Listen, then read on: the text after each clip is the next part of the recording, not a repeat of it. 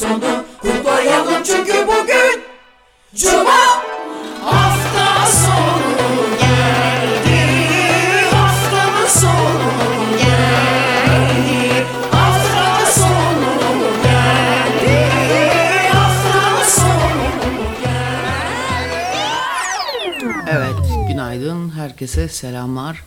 Hafta sonunun geldiği günlerden merhabalar diyerek başlamak istiyoruz. Sizlerle 2 saat boyunca burada olmanın sevinci içerisindeyiz.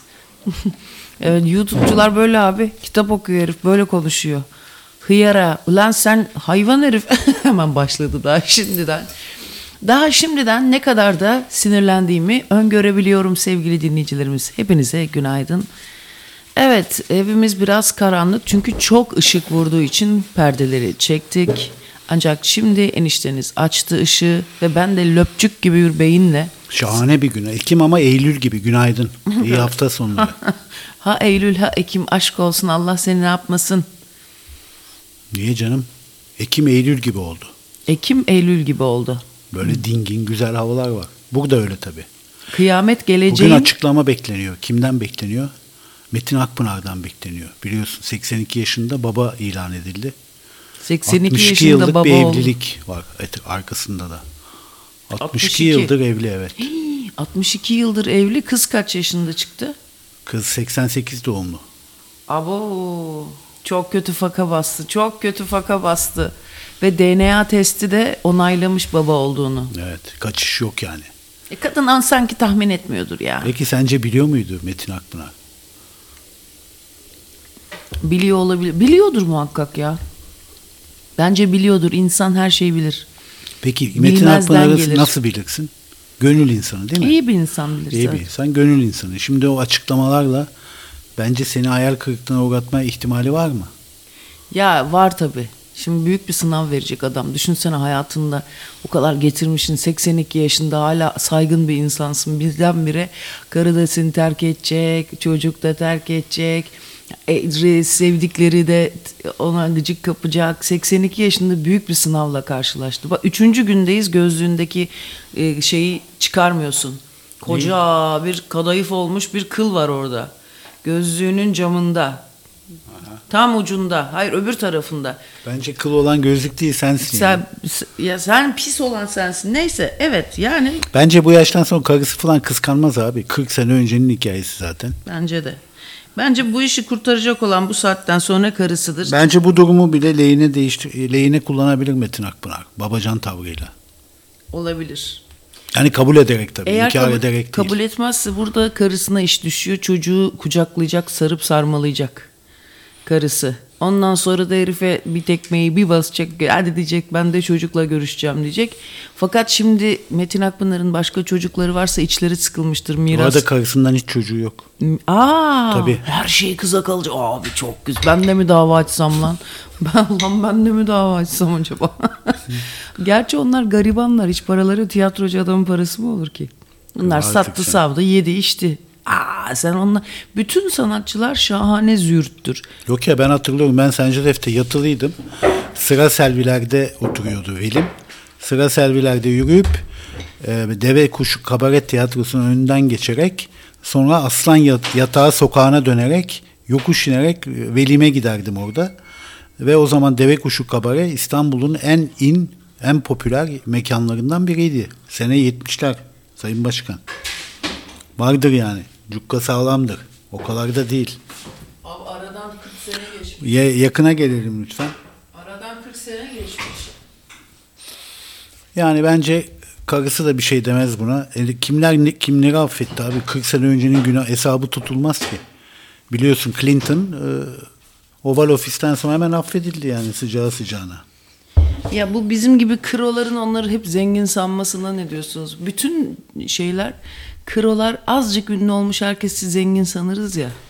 Ya onlar 40 sene önce yedi bidirti varılı. Ya 2 tane Bodrum'da ev almış olabilirler. O da karısı macirse. Ya mesela etkisiz eleman Beatles'ta Ringo Starr. Kaç parası vardır sence? Bilmiyorum da bu kız... 350 milyon doları varmış abi.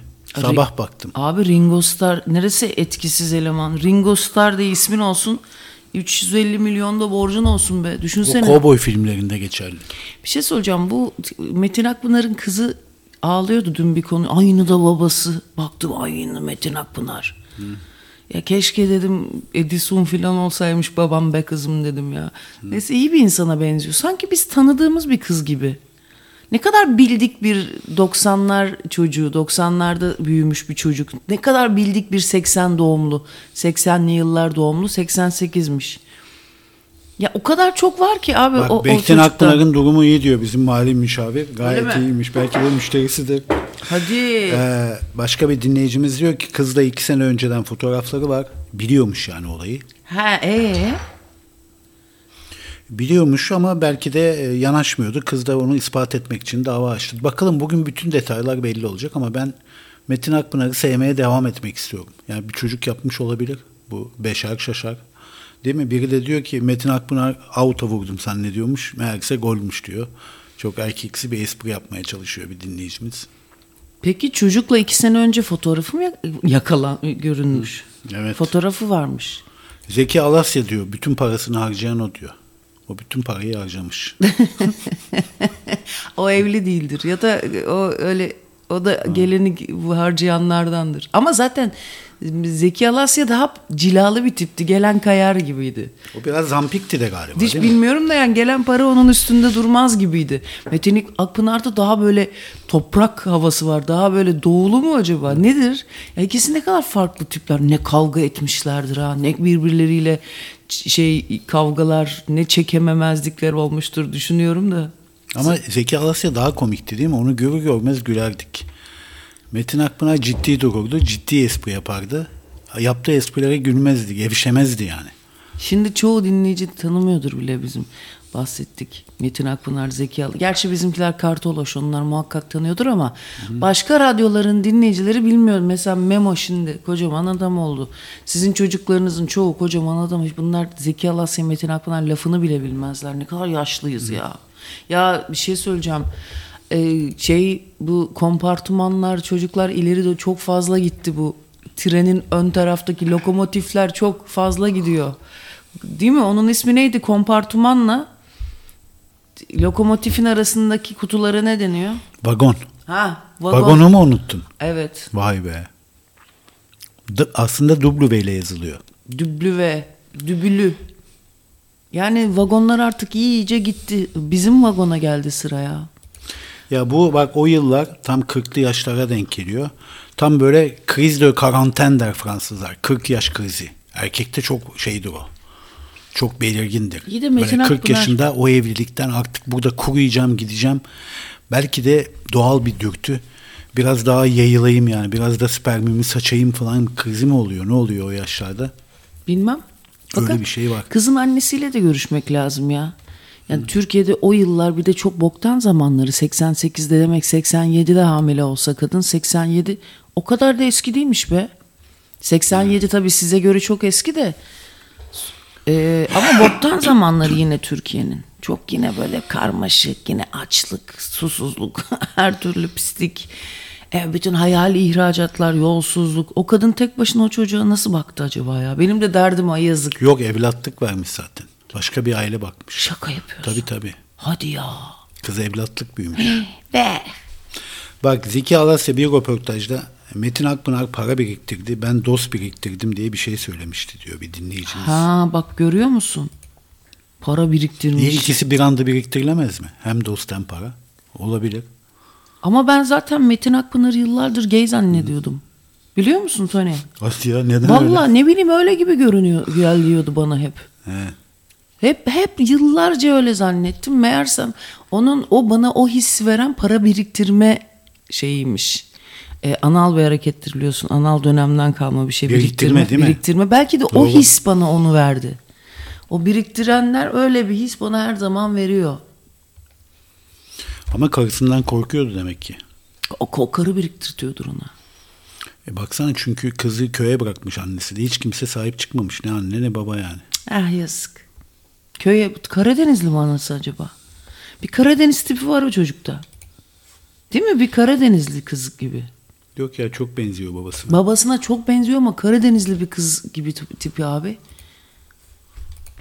Neyse bakalım bugün açıklamalarını Ah bekliyoruz. yavrum, ah anadan ayrı ey, babadan ayrı ey. Bir de kötü de davranmışlardı bu Peki bir köyde de ona. şu var, mesela Metin Akpınar'ın hiç çocuğu olmadı ya. Çocuğu olmuyor diye de biliyor olabilir. Onun için temkinsiz davranmış olabilir. Ya bir şey soracağım. Öyle bir şey kimin başına geldi biliyor musun? Kimin? Napolyon Bonaparte. Ha evet, öyle bir şey var. Napolyon Bonaparte evlendiği kadın Josephine bir generalin karısı ve generalden 2 tane çocuğu var. Ama generalin kafası Fransız ihtilalinde uçuyor. Giyotinde sepete düşen kafalardan bir tanesi. Dul kalıyor ve Napolyon bununla evleniyor. İki çocuklu dul kadınlar. Dulkaril diye bir tane ilaç var. Ne o ilaç? Boş ver şimdi, ne Sen- alakası var? tamam, ya? sonra? Napolyon'dan bahsediyorum, hala ilgini çekemiyorum ya. Hep aynı esprileri yapıyorsun, şimdi arkasından da Hayır, geleceğiz. espri yok abi burada. Napolyon da kendini kısık zannediyor. Çünkü Josephine'den hiç çocuğu olmuyor. Kadının daha evvel 2 çocuğu olmuş. Kısık zannettiği için de evliliğin cicim yılları geçtikten sonra başlıyor ufak tefek zamparalıklara. Ama bir tane kız ben senden hamile kaldım diyor. İnanmıyor. Sonra başka bir kadınla ilişkiye giriyor. O da hamile kalınca anlıyor ki Josephine'le olan ortak şeyinden mahsur alamıyor. Halbuki kendisi kısır değil. Ve onun üzerine hemen genç bir kızla, Avusturya prensesiyle evlenip Antip'te birçok insana göre Avrupa'nın en güzel şehri Antip. Bence de çok güzel. Güney Fransa'da oraya kapanarak hemen yasal bir çocuk yapma çalışmalarına başlıyor. Çünkü daha evvel yaptığı çocuklar evlilik dışı olduğu için tahta çıkmaya namzet değiller. Ama o Antip, Toni, hakikaten çocuk yapılabilecek kadar güzel bir yer. Değil mi? Evet. Her şey yaparsın orada. Abi mükemmel bir yer. Böyle bilinç dışının en güzel yerlerinden böyle parsel parsel arsalar satın alınabilecek çok güzel bir yer. Biz orada bir tane de denizin çevresinden dönen bir açık trene binmiştik. Pencerelerden çıkan rengarenk kadınlar bize evlerinden el sallıyorlardı. Ne kadar güzel bir şeydi o manzara, neydi ya? O tren değil mi? Oraya 2 kez falan gittik galiba biz, değil mi? Bir tanesinde karavan gezisi, bir tanesinde biz ailecek Memo'da. O sahne benim de aklımdan hiç çıkmıyor. Tren deniz kenarından gidiyor. Camlarda güzel kızlar el sallıyordu bize. Evet ya, bir tanesi de siyah böyle kocaman çok yüksek kıçlı var ya, zenci kızların kıçları melez böyle bir kızdı değil mi? sırtında taşırlar. Çok güzel bir şeydi. Böyle bize el salladı. Çok güzel bir sahne kalmış aklımda. Ben Ne bana zaman sallıyor zannediyordum ama.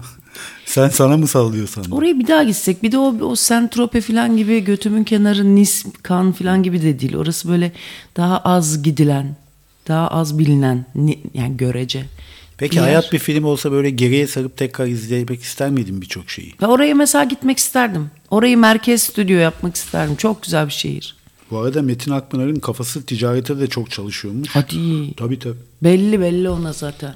Bak diyorlar ki bu Kipa'nın ortaklarından da hisseleri Tesco'ya satınca çok para kazandı. Ana. Başka biri de demiş ki Kent Hastanesi'nin ortağı. Güzel abi, parayı da. Abi bir şeysi, bunların hepsi macura. Hepsi nasıl biliyor? Kimin ne malı var? Kimde ne kadar var? Bunların hepsi biliyorsa. Artı çok iyi ve eski bir boksacıymış. Hadi ya, ben Tabii. boksörmüş diyeceksin sana. Yok. Dulkarin de bu arada tatlandırıcı ilaç. Meğersem sakarin gibi bir şeymiş. Bak, sağlıktan magazine, magazinden sanata, coğrafyadan turizme, yine bir dergi tadında yelpazesi çok geniş bir program yaptığımızın bilmem farkında mısınız çok sevgili kıymet bilmez dinleyicilerimiz? Evet, ben bugünkü açıklamasını çok merakla bekliyorum. Bence kabul edecek. Tamam, bendendir diyecek.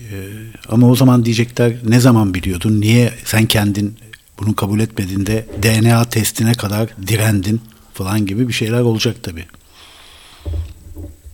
Sen olsan DNA testi yaptırır mıydın? Pişmanlık sence günah siler mi? Tabii siler.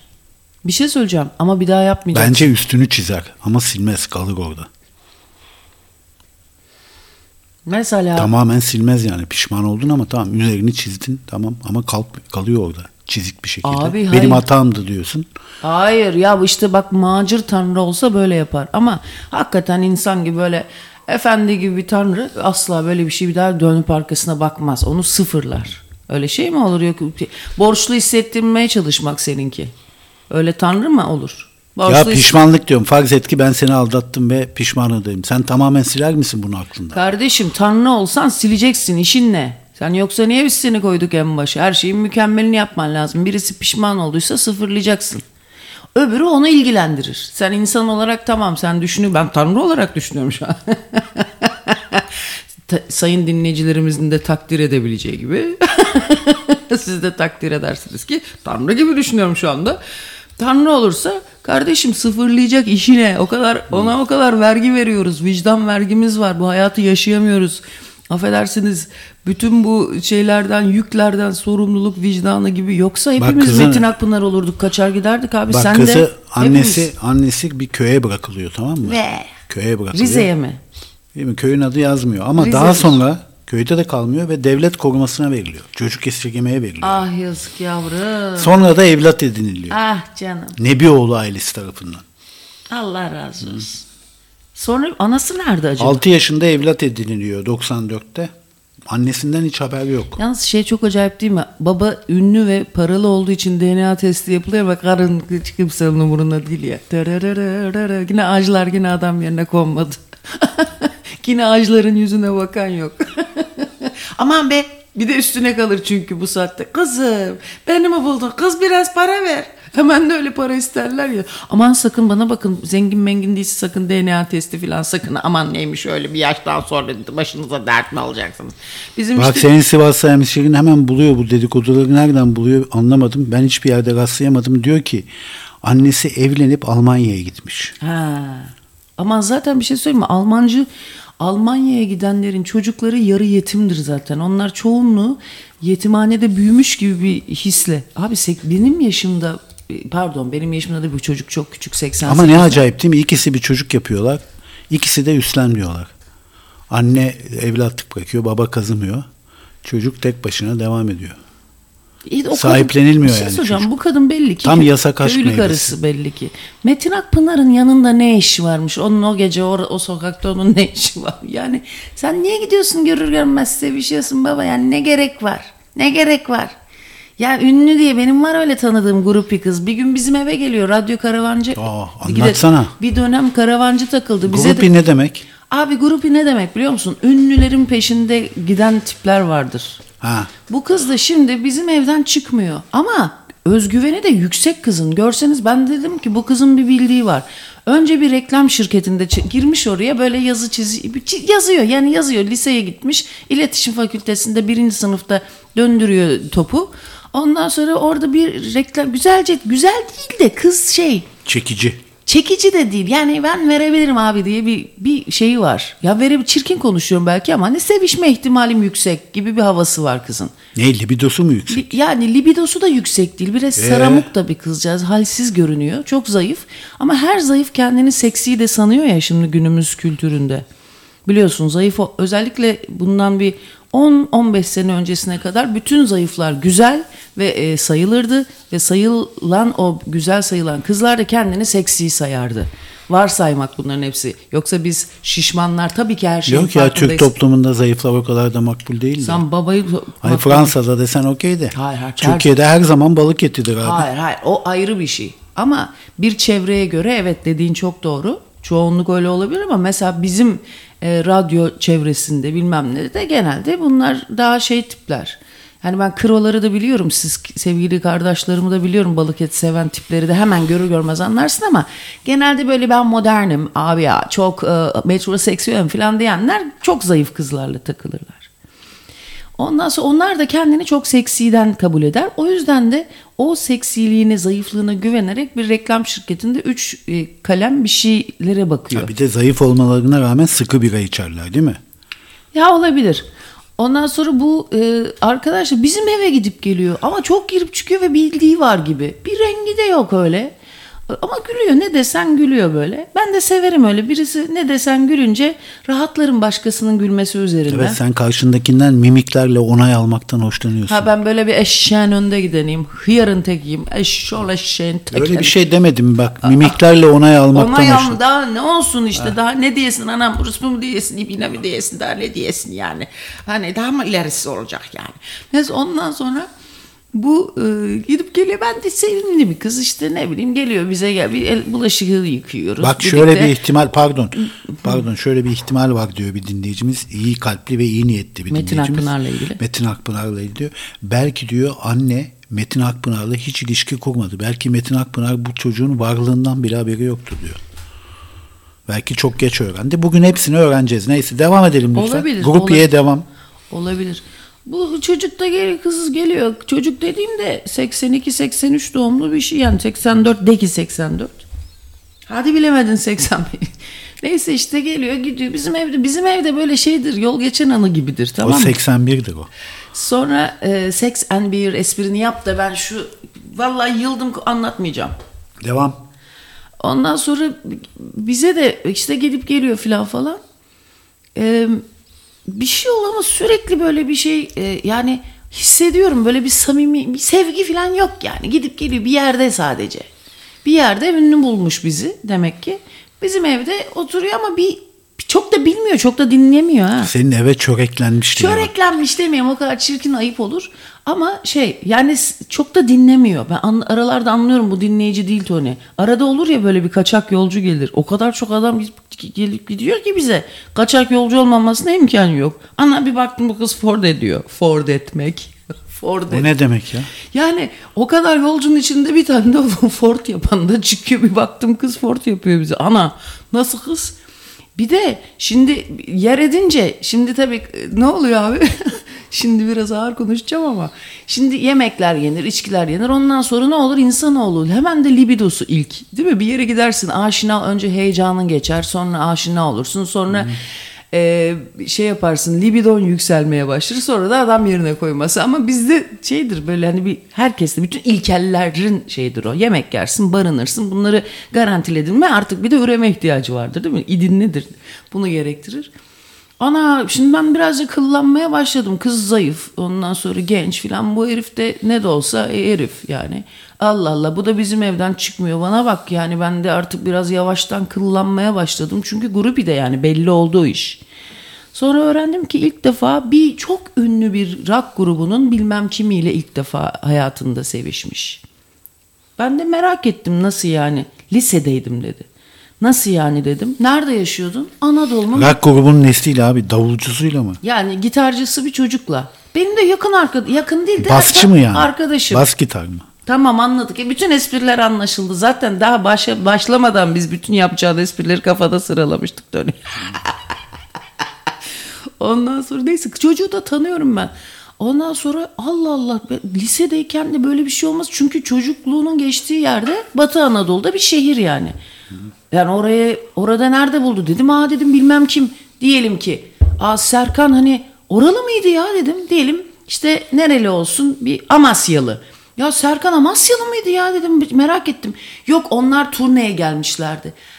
Allah, nasıl tanıştı? Nereden tanıyordun peki lisede yani? Nereden o kadar rahat Amasya aşkın ülkesi ya. Ferhat Taşer'in Amasyalı. O zaman başka bir yer değil. Ordu diyelim. Ondan sonra abi tanımıyordum dedi. Kulisteydi, onların konserinde tanışmıştık. Dedim sen grupisin. Bir bozuldu abi, böyle baktı garip garip. Sen kız grupisin ya. Ana. Grupi ne biliyor musun? Öyle ünlüleri bulur. Gider yatar kalkar, öyle çok hayranlık duyar ve peşlerinden ayrılmaz. Öyle tiplere grupi denir. Çok meşhurdur yani bu. Hı. Kötü bir şey değildir. Gençlik hastalığı. Gençken olur öyle şeyler. Orta yaşlılıkta geçiyor mu? Bence geçmeyeni de vardır. Ya küçük burjuvalık olarak devam ediyor bu. Geçmeyeni ve hayatım ne bileyim aklıma dahi gelmez. Düşünsene birisi. Bir de zaten müzisyen denilen şey geri zekalının teki olur. Yani gerçi ben ama o çocukların çoğundan büyüktü yaşım. Ondan da onlar bana biraz geri zekalı gibi geliyor olabilir. O rock, yeni tayfa rockçılar var ya. Hatta eski tayfa rockçılar da. Şeye kadar bu Erkin Koral'le bir boşluk oldu ya Toni. Müzikte ve kültürde şöyle bir 80 darbesi boşluğu.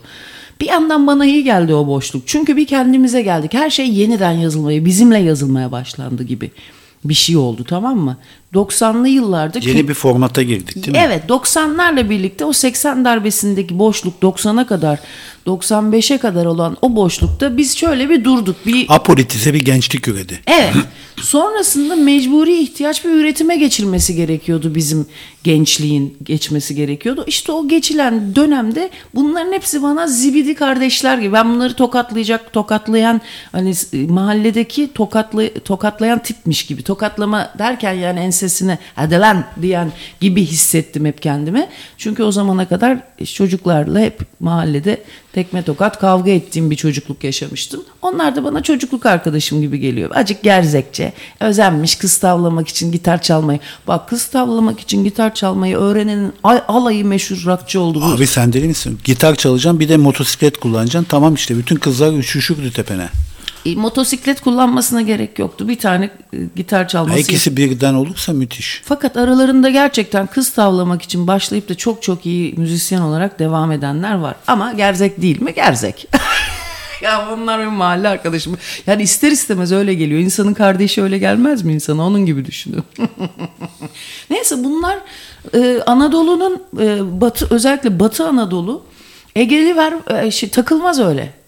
Egeli kızdan pek grupi çıkmaz. Batı Anadolu daha çok o işleri. Bir de hani Ankara'ya doğru böyle. Güney'e doğru da olmaz. Orada da namus. En iyi grupi nereden çıkar anlamadım. Batı Anadolu'dan iyi çıkıyor abi. Ege yani. Ya Marmara, Batı Anadolu'dan kızların grupileri daha iyi çıkıyor. Benim hayır, Ege'dekiler evlenme vaadi olması lazım. Kardeşim, Batı Anadolu Ege aynı şey. Sen onu bilmiyorsun. Batı Anadolu Ege, Batı Karadeniz diyecektim. Pardon, özür dilerim. Batı Karadeniz. Batı Egeliler evlenme garantisini hissetmeden... Kaç coğrafi bölgemiz var? Ben o coğrafi bölgelerini sekse göre değerlendiriyorum. Söyle ama bakayım. Sosyolojik bir seks anlayışıdır. Biliyor musun kaç coğrafi bölge? 4 tane mi? 7 tane var. Hadi be. Tabii. O kadar oldu mu ya? Neyse işte İzmirli yani daha böyle bir konser zamanı belli olacak. Ne zaman ya bir de çok gariban, benim öyle bir akrabam da vardı, Toni, bas gitarcıydı. Bu 2 çocuğu var, evli barklı, öyle müzisyenler de vardır. O kadar zor bir hayat ki Toni. Gecenin köründe çıkıyor gidiyor. Ondan sonra gecenin köründe çıkıyor gidiyor. Sonra işte sabaha karşı geliyor. Onlardan 80'li yıllarda, hatta annemin kuzeni bir tane bas gitar, ünlü bir şarkıcının bas gitarcısıydı. Bir gün polis 2 sene yattı. Neden? Abi esrar içiliyormuş etrafta. O da hiç içmiyormuş, böyle sülaleye de öyle yayıldı ama o hiç içmiyormuş. Arkadaşının kurbanı olmuş, arkasına kül tablasını saklamış polis baskını. O zaman suçu büyüktü, evet, hatırlıyorum. Ben de gençken 2. askerlik deniyordu esrarla yakalanana. Evet, 2 sene 16 ay yatıyordun. Evet, sonra geldi bize, hep anneanneme yıkanmaya geliyordu onlar aile. Zaten bütün sülale ağaçlar anneanneme yıkanmaya geliyordu. Ama onlar sülalenin marjinalleriydi. Çünkü ünlü bir şarkıcının hem de iyi de bir şarkıcı. Anneannen hamam mı işletiyordu? Ve evlerinde su mu yoktu? Hayır, ağaçların sülalesinde bir tek sıcak su akan anneannemin eviydi. Ya mükemmel bir şey çocuklar. Tam böyle gariban. Bu tam bir Marquez romanı gibi bir şey. Zaten ama bu yıkanma bölümünü yazdın mı bilmiyorum ama benim Saatçi Bayırı romanında çok geçer bu ağaçların sıcak su akan apartmana sürekli sülale ziyaretine. Hani termosifon var, altta bir şeyler, hayır, bu işte, yakıt koyuyorsun falan. Bu merkezi apartmanın genelinde sıcak su akan apartmanlar. Ya o çok lükstü eskiden bizim zamanımızda. Ya bütün apartmanın bir de sıcak suya bakan tarafı vardı. Ağacılar böyle bir şey nerede görecekti? Anneanneme hepsi gelirdi yıkanmaya.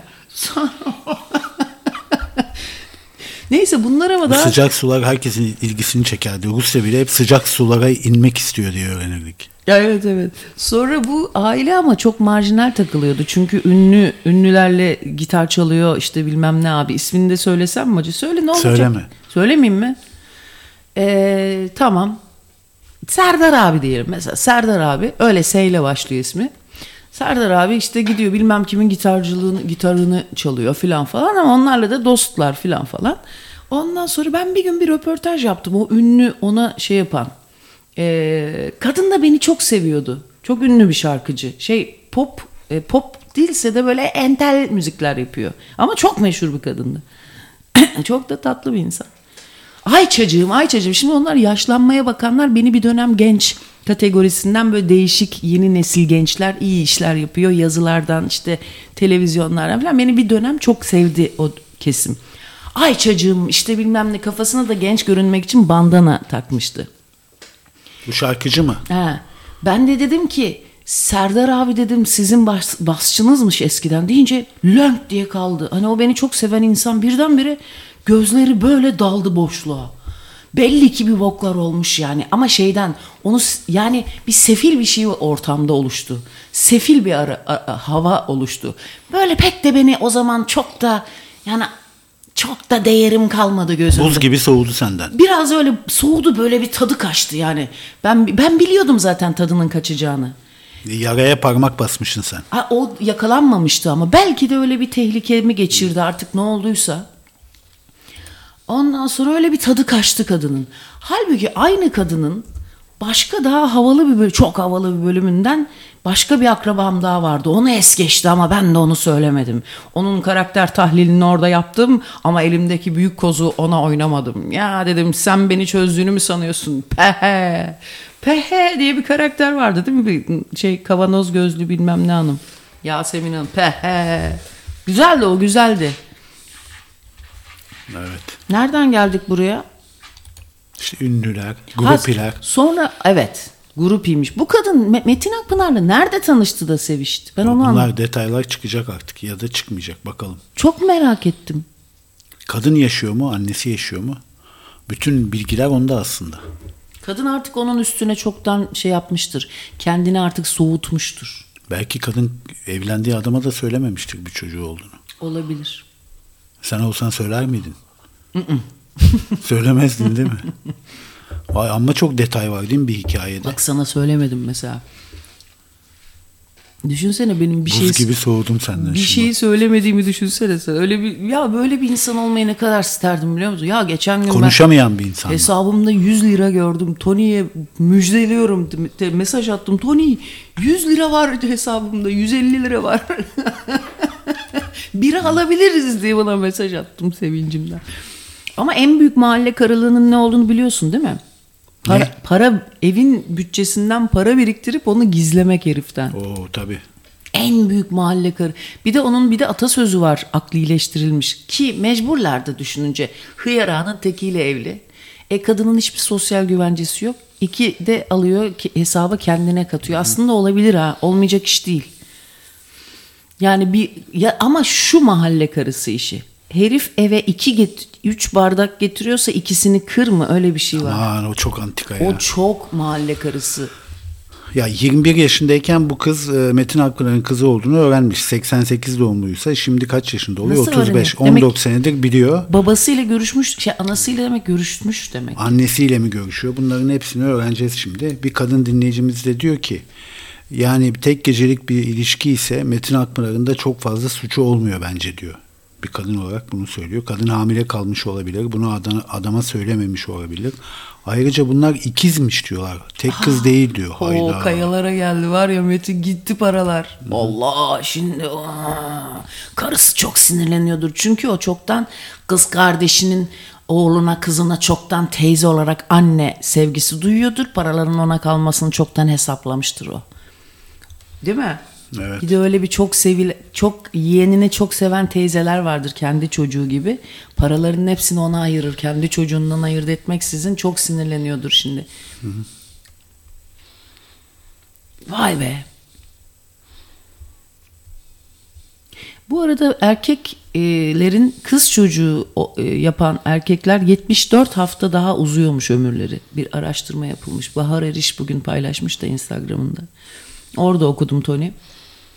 Erkekler kız çocuğu babası olduğu zaman ömürleri uzuyormuş. 74 hafta ortalama. Çok seviyorlar demek. Gerçekten çok seviyor herifler kız çocuğunu ama. Kendi kız çocukluklarını buluyorlar çünkü. Bak kız konuşmuş bir yerde. Diyor ki. Instagram'da dün gördüm onun tipini ben. Saçlarını böyle sağdan sola doğru. Yazık kız. Metin Akpınar ve benim biyolojik annem Supiye Antalya'da karşılaşmışlar. Ben diyor bu hikayeleri kafamda birleştirdim. 88 Mayıs ayında Antalya'da doğdum ve biyolojik annemle hiç karşılaşmadım. 2007 yılında kendisini Almanya'da buldum ve Skype ile görüştüm. Ancak hiç yüz yüze görüşmemiz olmadı. Zaten kendisi de Metin Akpınar'la görüşmemi hiç istemedi. Evet. İlginç. Neyse bugün her Ya şey belli bu olacak. çocukları böyle yetimhaneye gittikten sonra kendi ailelerini böyle araştırmak zorunda. Çok merak ediyor ya. Çok merak, ne yapsın? Bakalım Metin Akpınar gerçekleri mi söyleyecek yoksa kendini korumak için çizdiği hikayeyi mi? Abi daha ne korusun, DNA testi yapılmış işte. Ya yine de Yine bir hikaye yazar diyorsun. bir tamam. hikaye yazabilir Doğru. abi. Tamam, ben bunu geç öğrendim falan diye. Belki makyözdür, belki şeycidir. Almanya'ya gittiğine göre gariban bir tayfa. Değil mi? Evet. Almanya'ya gittiğine göre o dönemlerde gidenler genelde gariban tayfaydı. Demek ki kostümcü, terzi, ütücü, orada kuliste çalışan. Yani paspasa girmezler. Bak, paspasa girmez ama kostüm, makyöz bunlara girebilir. Bir de o olaya çocuk girerler. esirgeme dönemi kötü geçmiş kızın. Hadi ya.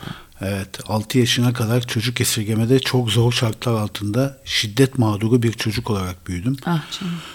O dönemin sıkıntılarını hala sağlık açısından yaşıyorum. Kulaklarımda duyma kayıplarım var. Ah canım ya. Ancak 7 yaşımda konuşmayı öğrendim. Beni evlat edinen Nebioğlu ailesine her şeyimi borçluyum. Ah canım. Ay çok Annem üzüldüm. ve babam, yani beni büyüten Nebioğlu ailesindeki annem ve babam ikisi de öğretmenmiş. Aynen. Evet. Ay tüylerim, sen ne de olsa abi full of mother'ız ya. Abi tüyler sen diken diken bir ol. Yedik be. 7 yaşında mı almışlar onu oradan? Aynen. Bak görüyor musun, öğretmen aileymiş. Ah canım. Kulakları da duymuyormuş. Ay yazık ya, ne kadar fena. Peki bir şey soracağım. Bu bir sanki kuralmış gibi. Yetimhanedeki şiddet sanki yetimhane kurumlarının kuralıymış gibi uygulanmasına ne diyorsun? Yani yasalarda şiddet göstermek gerekiyor gibi. Bir sanki herkes de normal kanıksıyor ya bunu. Huzur evlerinde bir boklu bez ağzına tıkılır. Bu bir kuraldır. Sosyal sigortalarda kural olarak. İşe alıyorsanız boklu bez tıkma olayımız nedir? Ama Abi bir çok tane iyi. de iyi de olur arada. Herkes de kötü olmaz yani o çocuk esirgemede. Arada iyiler de çıkar. Benim de okulda yatılı bir 4 ay 5 ay geçirdim ya, yatılı okulda. Kadıköy Kız Lisesi'nde. Hep revire gittin. Orada abi ben de aynı yetimhanedeymişim gibi bir his var Evet ya, içimde. 4 ay mı sürdü o? 4,5-5 ay sürdü ve ben resmen yetimhanenin ne demek olduğunu çok derin Yaş hissediyorum. kaç? 11. Çok felaket bir yaş. Baban ölüyor. Düşünsene, ertesi sene annem İzmir'e doğru giderken. İşte annem de o yüzden hep böyle bir tekstil atölyesi şeyi hissediyorum, böyle bir tekstil atölyesinde sevgili bulup kaçan kadın. Hep böyle bir makinacı kadın. Sürfile yapar. Sürfile diye bir de bir şey kalmış aklımda. Neyse, sürfile galiba o eteklerin altını böyle teyellemeye sürfile deniyor galiba. Makinacı kadın kocaya kaçıyor. Kocaya da kaçmıyor, öyle yasak aşkına kaçıyor. İzmir'e kaçıyor. Beni de yetimhaneye veriyorlar. Böyle bir içimde bir kız çocuğu var ha. Benim bir arkadaşım bak İtalyan anaokuluna yatılı vermişler abi. Eviyle okul arası 500 metre. Oğlum yine İtalyan anaokulu, bizi bir de böyle gidiyorlar. Ne rahibeler be. Tamam abi, 10 numara işte İtalyan filmine düşüyorsun. Paşaportu var, İtalyanca allegro bir sürü şey var yani. Getirisi de var onun ama tabii siz bir de film gibi, bizim için İtalyan anaokulu kötü bir şey değil yani. Hiç öyle film gibi değildi valla. Öcü gibi rahibeler. Beni de verdiler bir sene. Öcü gibi. Öcü Bir dakika, gibi. sen yatılı mı gittin sen? Ben yatılı değil, ben anaokuluna gittim. İtalyan mı? İşte sevimli değildi rahibeler. Öyle mi? Tabii. Öcü gibi. Hortlak gibiydi. Benim o İtalyan diyorum. Hemen de İtalyan oldu ya benim, gitti Allah'ın çoban şeyi. Ama o zaman şimdi Alsancak Devlet Hastanesi var ya Sevinç'in karşısında. O zaman orası da Fransız rahibe hastanesiydi. Ana. Tabii. Benim Gavur amcam İzmir. orada öldü. Amcan. Amcam evet. Son nefesinde ne dedi? Allegro. Çık. Yok, beyninde bir uğur çıkmıştı. O güzel konuşuyordur zaman. Bir zaman gelmiştir. Çok pek konuşma, Aziz gibi bir adamdı. Hadi. Evet, kuyumcuydu. Gümüş kuyumcusu.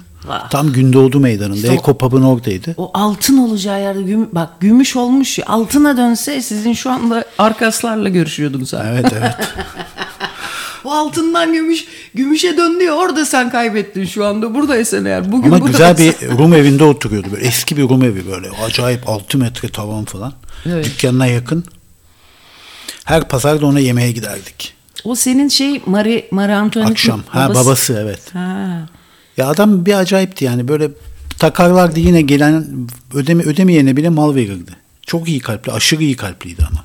Ama sizin aile iyi insanlar Toni. Hakikaten öyle.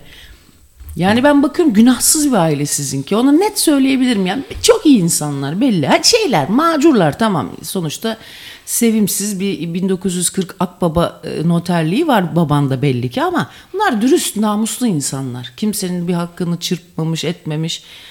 Çoluk çocuğu seven, yedirip içirmesini seven insanlar. Bu bizim eski Türkiye memur ailesinin orijinaliymiş, senin baban, annen falan. Öyle görüyorum. Biz de o tip bir ailede büyüdük Toni. Bu dinle ilgili bir şey değil. Kültürel tabii ki çok etkiliyor ama. Yani Türkiye'nin memur profili böyle bir şeydi. Bakma şimdi, çok son derece çobanlaştık. 80'den sonra özellikle büyük bir yozlaşma. Neydi? Erozyon. Eurovision. 80 sonrası. Bu arada ikiz olduğunu sonradan öğretmen çift sonradan öğreniyor ki ikizi var. Evet. Onu da evlat ediniyorlar. Evet. Yani 2 öğretmen maaşıyla 2 çocuğa bakmayı göze alıyorlar. Gözümde abi. kim canlandı biliyor musun? Bu 2 öğretmen bu yetimleri evlat edinmiş deyince, yani imge olarak, ama dinleyicinin imgesel olarak şeyler belirdi. Bizim Meral'le Ethem var ya, gözlükçü. Sanki onlar böyle 2 öğretmen ailesi. Ondan sonra bu 2 yetimi almışlar. Artık neyse fındık kırıyorlar. Ne kadarsa kazançları. O 2 yetime bakıyorlar gibi bir hisse kapı. Ama onlar macur olabilir bak. Patrona bile üye değil onlar, değil mi? Gelelim işin, fasulyenin faydalarına. Ama kafamda o ikisi canlandı. O yetimleri evlat ediniyor deyince. Evet. Ondan sonra neyse, o kızın abi ayağını kestik bizden, o grupi kızın, ama en son şöyle oldu da kestik. Kız bu karınlar, Allah'a şükür, Allah ne verdiyse, dinleyici hangi mayışı yolladıysa yollamış etmiş. Bu kız da bizim evde ana çıkmıyor. Grupi öyledir. Hayatına sızar ve bir bakarsın ki kocanla sevişiyor. En son öyledir o grupi. Atıyor. Tabii canım. Bir gidersin ki ana hayatına konmuş. Kız grupi diye girer. Bir de ünlü olan sensin, kocan değil ki. İşte tamam, ama zaten o onunla özdeşleştiriyor. Zaten hayranlık nedir ya, özdeşleştirmedir. Ana bir baktım kız evin içinde, en son mini etek ve üzerinde İtalya'dan aldığım benim bir şey vardı. Mutfak önlüğü vardı böyle, mayo, çok seksi bir kadın, memeleri filan hep ortada, böyle bir mutfak önlüğü. Bunu takınca mutfak önlüğü en seksi aparattır hem ya. öyle, hem de bir de üzerinde böyle çok seksi, çıplak, böyle iri memeli bir kadın resmi var. Kendi vücudun gibi onu giyince, takınca. Ana bir baktım, bununla geziyor mu sana? Çektim bu Toni'yi. Bu kızın hemen ayağını kesiyorsun buradan. Sen aman koyun ben. Sen aman koyun kalacaksın. Bana niye söyledin kıza söyleyeceğini? Hayır, ondan sonra kıza da net olarak tavrımı zaten belli ettim. Hemen bir Bizans oyunu. Ben çok iyi bilirim Bizans oyunlarını. Ben Semra'nın kızıyım oğlum. Siz beni çok dürüst sanıyorsunuz. Ama ne koyarım oğlum. Ondan sonra kızın ayağını bir kestim abi. Önce bir gerginlik yaratacaksın evde. Bir gerginlik yaratacaksın. Sanatsal bir hezeyan gibi göster ki mahalle karısı gibi durmasın. Aman be. Bak şimdi bir dinleyici biraz derine inen sorular soruyor. Ben sana sorayım bunları. Sor. Diyor ki boşanmış ya da babasını kaybetmiş çocuklar. Sorun gelsin, yollayın gelsin. Sorun. Anne acaba birine kaçar mı? Beni Kaçar. de bırakır mı? Bana üvey baba getirir mi korkusu yaşıyor hep galiba diyor. Yok, bu ben öyle değil. Ben şöyle, benimkinde keşke annem bir sevgilisi olsa vardı hep. Çünkü hem kendini iyi hisseder, hem güvende hisseder, hem korkularını hissediyorsun çünkü annenin. Ama ben hiçbir zaman demedim ki aman bu kadının da bir sevgilisi olur, beni kaçar demedim. Annem zaten buna fırsat vermeyecek kadar hemen biriyle kaçtı. Abi zeki kadının libidosunun yüksek olmamasına imkan yok. Zeka libido ile çok alakalı bir şey. Öyle mi diyorsun? Tabii ki öyle diyorum. Onu kanalize edeceğin bir alanı bulamazsan... Yok ya, bence libido zeki olmayı engelliyor. Çünkü seni dürtüyor. Cinsel isteklerin peşinden gidip kafayı kullanmıyorsun. Ama kafayı kullanma enerjisiyle çalışıyor. İşte erkekler öyle ya. Biliyorsun, penis kan dolumuyla çalışan bir organ. Ne çirkin bir laf. Yani beyin de dolumuyla çalışıyor. Toni, ama bak, libido denilen şey bir enerji, tamam, yaşam enerjisi. Onu sen bir üretime çevirirsen üretici bir insan oluyorsun. İyi de penise kan gidince beyne gidecek kan kalmıyor. Canım, sizin penisinizden bize ne, alın aman, bir tane bundan penisi var, başka da bir şeyleri yok, ağzına sıçtıklarım ya, bir şey sanıyorlar, bir şey, bir de onu da. Allah Allah be. Neymişsiniz siz, ne pismişsiniz siz ya. Bu bizim annemin dediği bir laf. Neymişsin sen, neymişsin sen. Ben böyle çok fena... Sen ne dediğini biliyor musun sen? İnsan çocuğu küçükken böyle onu işte bırakıp gitmeleri falan kolay da sonra 15'inden sonra fitil fitil getiriyor çocuk burnundan, değil mi? Ben annemin burnundan getirdim. Hatırlıyorum, 35 yaşındaydım. Sen beni yatılı okula, koca karı olmuşsun artık, kadayıfa dönmüşsün, daha hala yatılı okulu mu kalmış? 11 yaşının hesabını hala bitmiyor insanda ya. Sen ne dediğini biliyor musun sen? Bir şey söyleyeyim mi sana? İnsan ne zaman ki o çocukluk travmalarını artık senin dışında, lan çocuklukmuş işte diyerek dışarıdan anayın babayın bakıyorsun. Evet. O zaman işte büyüdün demek ve özgürleştin demek. Onun dışında ben hala o 35 yaşında hala beni yatılı okula verdin.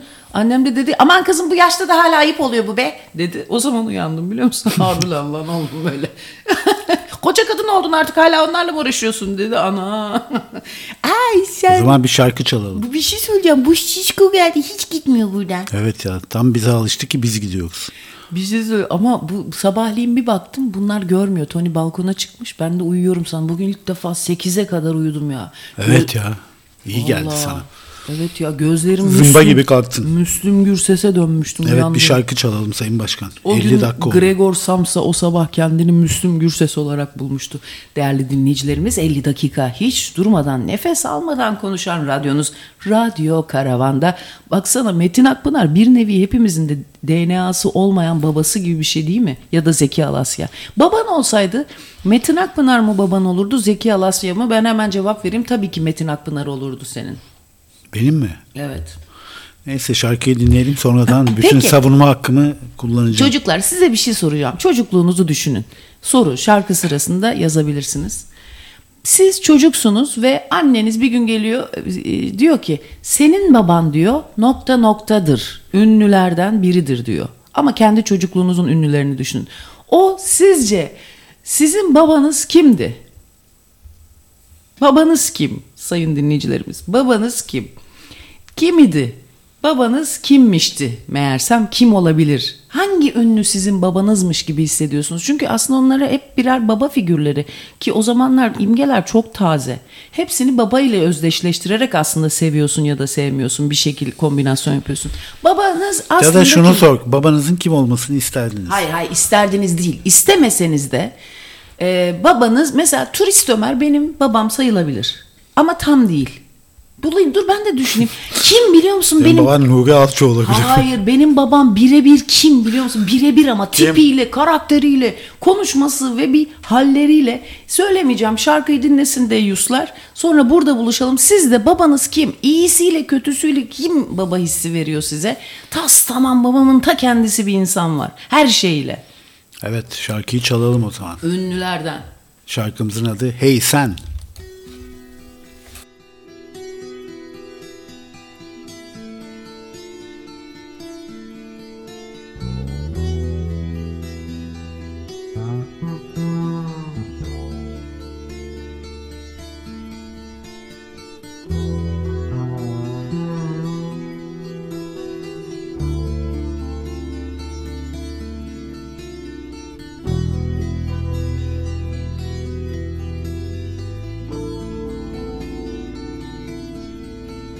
Hey you, out there in the cold, getting lonely, getting old, can you feel me? Hey you, standing in the aisles with itchy feet and fading smiles, can you feel me? Hey you, don't help them to bury the light.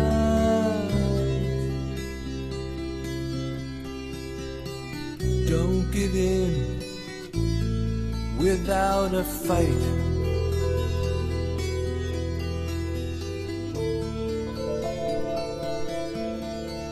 Hey you, out there on your own, sitting naked by the phone, would you touch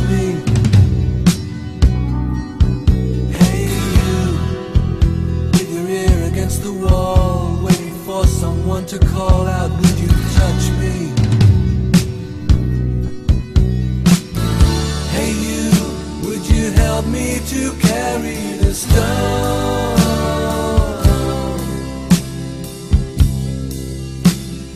Open your heart, I'm coming home.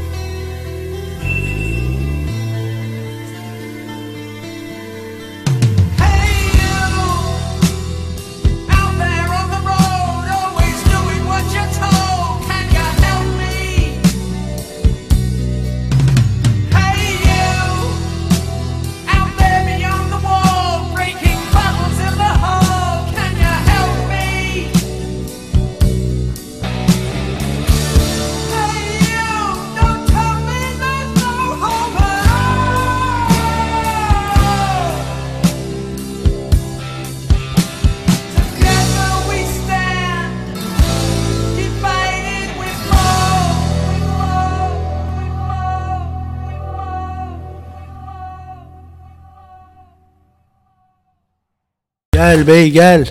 Şarkı bitmiş, şarkı bitmiş. Şarkı bitti be. Koş be koş. Koş be koş. Şarkı bitti be. Evet sevgili dinleyenler. Koş bey koş şarkı bitti. O şey gibi değil mi? Çanak anteni çeviriyor yukarıda. Bey biraz daha sağa çevir bey. Evet abi millet amma dökülmüş ha. Biri diyor ki babam değil ama dedemi diyor hep Ahmet Mekin gibi görmüşümdür diyor. Ahmet Mekin. Ha bunlar yaşlı. Ahmet Mekin. Evet ama hepimizin babası biraz Ahmet Mekin'dir. Ha dur bakayım dur. Ahmet Mekin. Dur. Ahmet Mekin. Ya ay, yakışıklı adam. Ha ay hiç sevmem. Yakışıklı adam canım. Ahmet Mekin anladım. Evet Nur diyor ki benimki diyor Bob Ross diyor. Kim Bob Ross abi? Ressam mı? Bob Ross evet. Ressam Kim ama diyor? Türk olacaksa diyor bizim Nur var ya Nur. Evet Bob Ross komikmiş. Motosikleti çalınan. Şimdi de evleneceği çocuk benziyor Bob Ross'a. Eğer Türk bir baba seçmek zorundaysan bu da diyor Öztürk Serengil olurdu diyor. Öztürk Serengil. Ay evet. Hiç sevmem. Annem de istemem gerizekalı adam diye. Allah rahmet eylesin. Annemin tabii şeysiyim ben. Ahmet Mekin bu arada gençlik fotoğrafına bakıyorum. Yakışıklı adam. Amerikalılar. Bir şey söyleyeceğim. Amerikalı bir aktör gibi. Ama kesin Rizelidir. Bu Karadeniz uşağı. Ben nereliymiş dur bakayım. 6 Ağustos 1932 yaşında 91 yaşındaymış. Acaba nereli? Kesin Karadenizli ya. Ya ben de bu nereli memleket nereyi bir yaştan sonra abi 40'ından sonra memleket nere sevdası başlıyor. Memleket sevdası yok bende. Memleket nere sevdası var. Komik bu. Biri de diyor ki benim dedem diyor Hulusi Kentmen diyor. Hepimizin dedesi. Lavuk. O hepimizin. Evet. Ben şimdi söyleyeceğim, ismini hatırlamaya çalışıyorum. Kim olduğunu, benim babamın aynısı. O kadar benziyor ki, dur bakayım. Elif de diyor ki benim babam diyor ki herhalde Orhan Gencebay olurdu diyor. Ha, buldum kim olduğunu babamın. Saadettin Erbil abi. Mehmet O Ali kim ya? Erbil'in babasının aynısı benim babam, sanki öyle bir tipmiş gibi geliyordu. Fakat şimdi bakıyorum da onun babası sanki senin de babanmış gibi geliyor. Ya benim kuşağımın çocuklar ve benim Toni'nin kuşağı, babalarımız aynı Saadettin Erbil gibi bir tipti bence. Neyse bak, aradığı aşkı radyo karavan sayesinde bulan Frankfurtlu Semiha diyor ki benim babam kesin Bud Spencer'dı diyor. O var diye Bud Spencer kovboy filmlerindeki. Ve biz bak Mehmet Ali Erbil de aynı yavşaklığı, ben onun yavşaklığı sanki benim böyle kardeşimin bir yavşaklığı gibi. Tam böyle zibidi, sırf çocukluk yaramazlığını meslek edinmek zorunda kalmış. Yani aslında normalde başka bir meslek sahibi olsak biz var ya hiçbir işe yaramayan insanlar oluruz ama yavşaklığı meslek edindiğin için o meslekte gidiyorsun. Babası tam böyle şola şeyin evladı diyerek büyütmüş gibi, işe yaramaz herif falan diye. Tam kendimi öyle bir erkek çocuğu Asena gibi diyor ki hissediyorum. benim diyor babam diyor Levent Kırcıoğlu'ydu diyor. Ya senin baban Allah faşosu, hayatta Levent Kırcı olmazdı. He. Murat Ardış da diyor ki benim babam diyor Cevat Kurtuluş olurdu diyor. Harbi benziyor biraz ha. O Murat'ın öyle bir saftorik bir havası oluyor ya bazen. Bizim Hüseyin'in babası da kesin Özay Gönlüm olurdu. Ne kadar Özay Gönlüm'e benziyor değil mi? Ya bunların çoğunu bu dinleyici gariban çocuklar bilmiyor kız. Bunlar küçükler. Tansu diyor ki Jack Nicholson benim babam olurdu. Aa, benim diyor. babam da- Hayatta baba olarak Jack Nicholson'ı istemezdim. Hafif sapık tipi. Benim babamın tipi de Jack Nicholson'ı hafif andırıyordu Toni. Öyle mi? Tabii. Arkadaşlar benim babam sizin babanızı döver.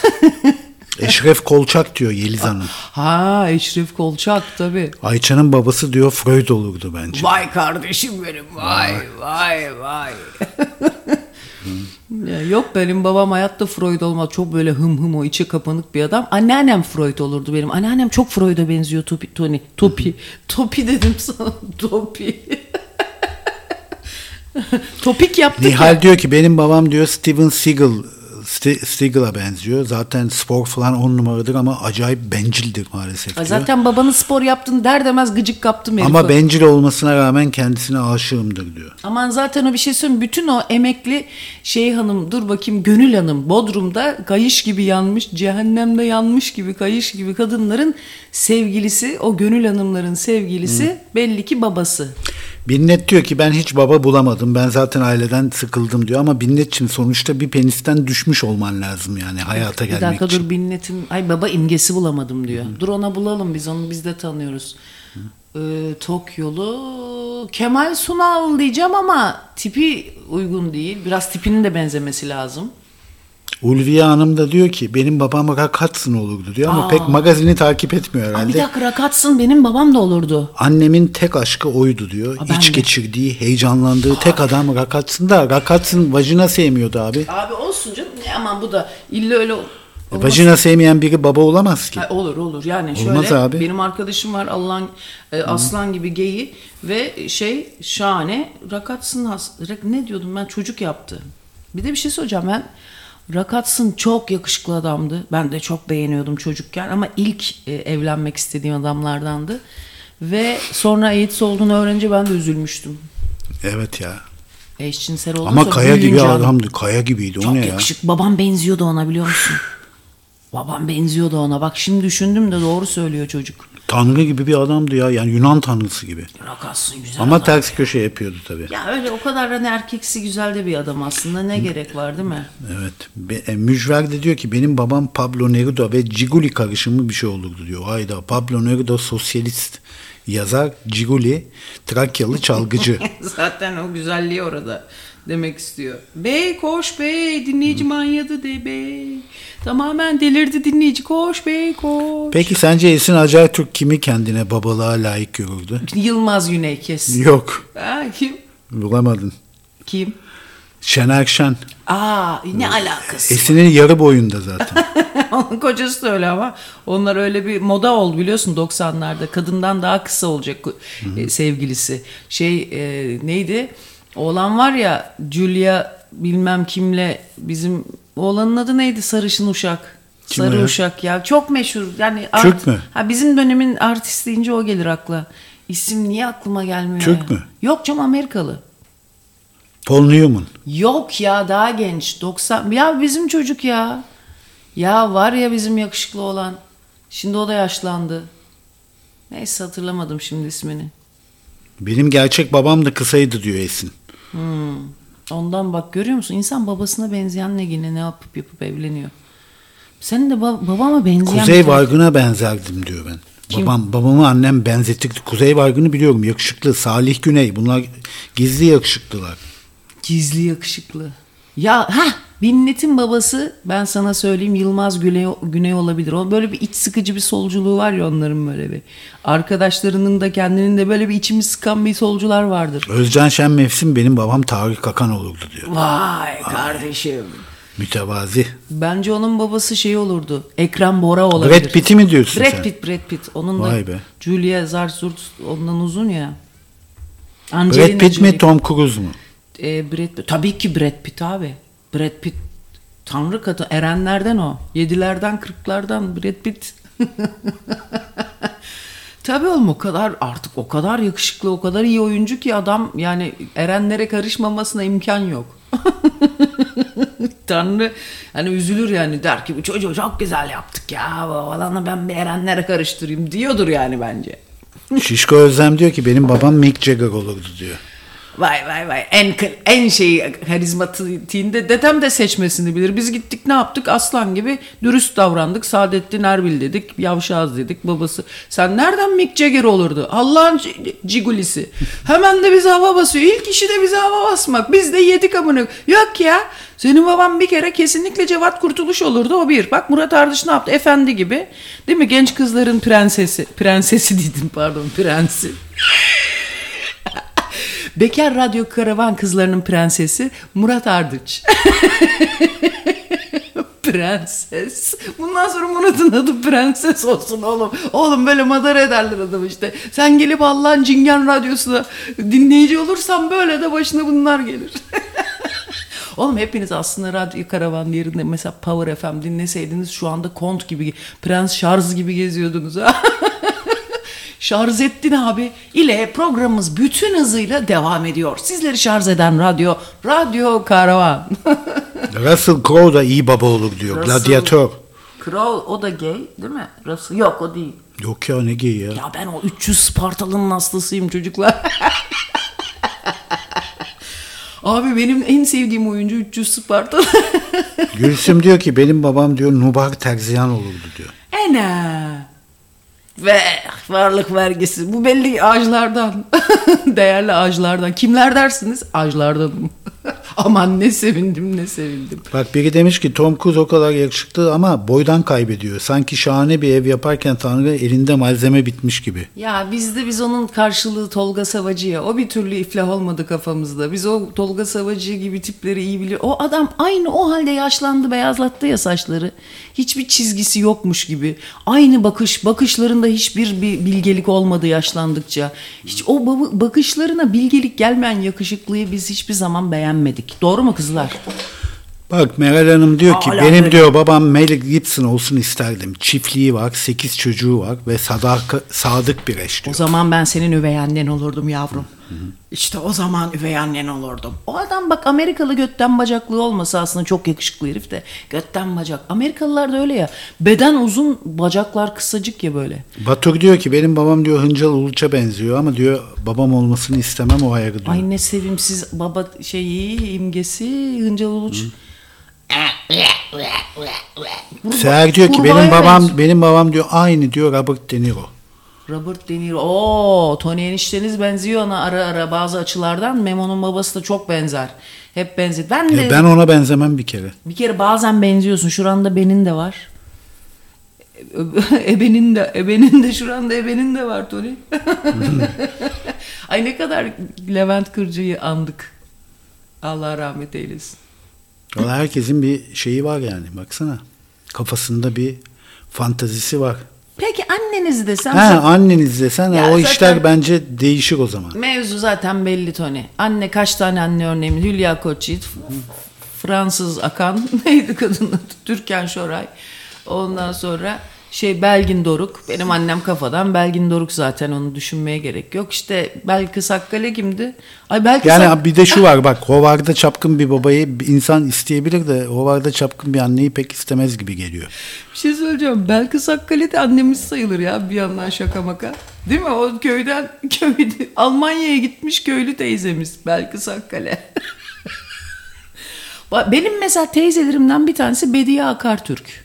Bak, çocuklar öyle düşünün. Şimdi annemin jenerasyonu bu kadar 1.50 boyunda kadınlardı. Sesleri gürdü ama. Sesleri yüzü çıkar. Cumhuriyet kadınıydı bunlar. Mesela Bediye Akartürk benim annemin çok yakın arkadaşlarından bir tanesi gibi geliyor. Belkıs Akkale daha böyle... Biri yazmış ki analarımızı bu işe bulaştırma abi, kavga çıkarttı. Komikmiş. Biri de yazmış anne olarak Elizabeth Taylor. Menekşe gözlü güzel. Hele ki güzel böyle. 11 kere evlenmiş. Elizabeth Taylor biliyorsun değil mi? Teyzeme saygılar. Teyzeme büyük saygılar. Ellerinden öperim. 11 kere evlenmiş ama 9 tane nikah yapmış. Ya annesi Seyyal Tener olanlar gelsin böyle. Ben onları merak ediyorum. Seyyal Tener mesela annesi. Mesela... Pardon, 9 kere nikah yapmamış, 11 kere evlenmiş, 9 kocası olmuş. Çünkü Richard Burton'la 3 kere evlenmiş. Bak gördün mü? Bak gördün mü? Evet. Yes, patates. Tom Cruise kısa ama adam 60'ına geldi, hala uçaklardan atlıyor, dublörsüz uçuyor, kaçıyor. Plazentaları yiye yaşlanmadı adam diyor. O bir depüstü dikilir yakında, siz merak etmeyin. Bu arada 104 yaşında uçaktan atlayan kadın uçaktan paraşütle atladı ya. Öldü mü kız? 10 gün sonra eceliyle ölmüş. Yani uçaktan atladığı için. Niye atlıyorsun oradan koca karı? 104 yaşında, o vardır, onun kalbi öyle bir şey olmuştur, ona bir tıkanıklık olmuştur. O demek sıkıldı Toni, sıkılmış ya, yeter daha ne kadar yaşayacağım demiş demek ki. Biri de Özge de yazmış ki peki demiş, evliliklerde erkeğin kadından kısa olmasına nasıl bakıyorsunuz? Belli ki onda bir sıkıntı var. Ya da evli sevgilisi. Ya da kısa boylu bir erkeğe mi aşık oldu diyorsun? Ya da öyle, doğru, o daha büyük şey. Ya da sevgilisi evli ve karısı daha uzun, onu kıskanıyor. Bak, daha girift. Ama büyük ihtimalle bizim dinleyiciyi biliyorsam sapaklara pek sapmaz. Ondan sonra o öyle sevgilisi kısadır. Bizim dinleyici o taraklarda çok az olur. Onların da sohbeti iyi olur ama bu kız sıkıntılı, biraz sıkıcı olur ama iyi kız. Yani dayının oğluyla tanıştırabilirsin, öyle bir kız. Ama sıkıcı yani. Belli ki bu dinleyicimize çok sevgilerimizi yollayarak söylüyorum. Tabii ki olabilir, neden olmasın. Binnet diyor ki anneyi seçtim bile diyor, Sofia Loren diyor. Böylece bu sayede diyor İtalyan pasaportum da olurdu. Bu arada İtalyan antrenör modası biliyorsun devam ediyor. A milli voleybol takımımızdan sonra, genç bayan voleybol takımımızdan sonra futbol takımımızın da antrenörü İtalyan oldu ve Hırvatistan'ı deplasmanda yendik biliyorsun değil mi? Lider olduk. Yani Türk-İtalyan izdivaçı iyi gidiyor. Evet tabii, ben konsolosluktan çıktım, sokağa çıkar çıkmaz kimseye vermem bunu, sakın benim üstüme doğru gelmeyin diye sokaklara bağırmaya başladım. Pasaportu alıp böyle onlara göstere gerçek yüzüm enişteniz orada gönder. Sakın üstüme gelmeyin, bunu kimseye vermem.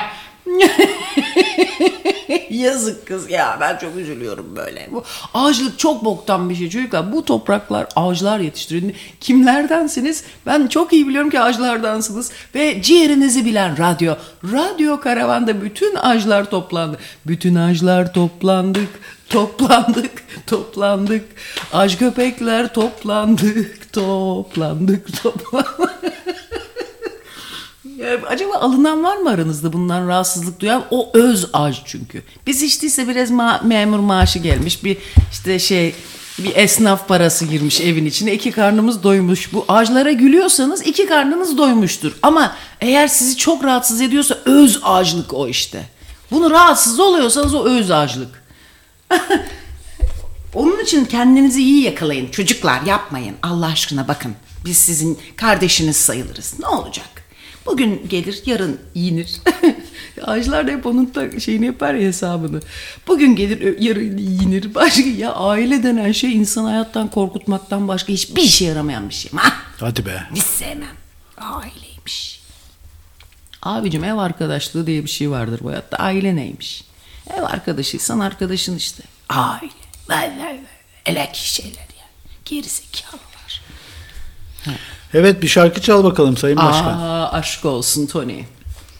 Yeşil ördek gibi daldım göl. Bak, temizlikçi kadın şarkısı. Göllere yeşil ördek gibi. Erkekler ne kadar korkuyor bu sesle türkü söyleyenlerden. Yeşil ördek gibi. Kadınlara bu bile reva görülmüyor ya. Ya 2 dakika mırıldanıyor kadın, bir şarkı söylesin. Arkadaşlar, ben artık iyice ırgat oldum bu evde. Çocuklar, o marjinal, avantgard insan gitti. Eşeğim gibi bütün gün temizlik yapan. Dün var ya, buralarda bir bulaşık ki inanamazsınız. En son böyle öküz çöktüm dün ben. Dün çöktüm artık. Bunlar eşek gibi oturuyorlar böyle. İkisi eşeğim gibi oturuyor. Ancak... Yok be, çocuk bulaşıkları yıkadı dün. Nerede? Hepsini ben yıkadım Toni. Ya geçen gün sen dedin bütün bulaşıkları Hayır, yıkamıştın. evet, arada el atıyor artık da.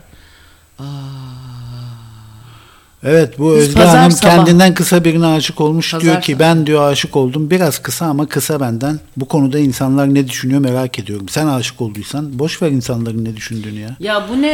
Ya bir şey söyleyeceğim. Sende oldu mu hiç kısa manita? Oldu da bir şey söyleyeceğim. Bu kız buna taktıysa o çocuğu bıraksın. Sakın sen bir şey düşünme yani. Yani buna zaten daha baştan eğer sen taktıysan kafayı, dikkat çekmeye çalışıyorsan ayrı da. Ya zaten belli ki sıkıcı kızın tekisin, bunu böyle burada mevzu ettiriyorsan. Ya bulmuşum birini de. Bu otur aşağı Allah aşkına ya. Cık, yapma, zorlama işleri. Yani kendini de acık bil. Sıkıcı karı. Kendine bil biraz. Evet, şimdi o zaman madem ki Belkıs Akkale dedik. Böyle içimizi birazcık böyle korkutuyor çocukken, bana biraz gulyabani gibi gelirdi Belkıs Akkale. Korkunç gelirdi böyle, anne o beni sanki büyüyecek beni yutacak gibi gelirdi. Ondan sonra sesinin, mesela bizim Anıl Çağatay onun çok şahane taklidini yapıyor. Hatta bir stand-up'da, bizim stand-up'ta gelip bize türkü nasıl söylenir, Belkıs Akkale gırtlağı, İzzet Altınmeşe gırtlağı nasıldır onları öğretmişti. Onun da stand-up'ları acaba hala bu kış devam edecek mi? Eğer edecekse bir atölye yaparsa çok seviniriz. Hatta şu anda bizi duyuyoruz ama telefon güzel olmuyor. O yüzden onu rahat bırakalım. Bir Belkıs Akkale türküsü dinleyelim. Yollar seni gide gide usandım. Güzel türküdür ya bu. Bir dakika dur.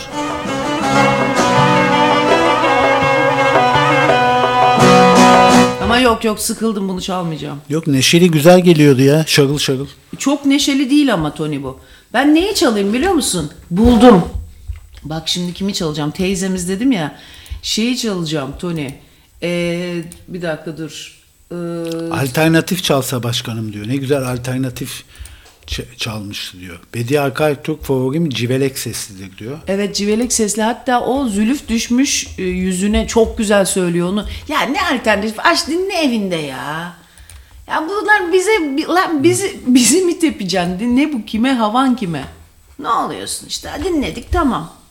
Her şeyim, ben artık yaşlandım, ben artık alternatif müzik tutamıyorum yani. Artık biz alternatif müzik tutamayacak yaşlara geldik arkadaşlar. Alternatif müziğimizi tutamayacak. Bak yine söyleteceksiniz. Ben olmuşum alternatif müzik. Yani çok özür dileyerek.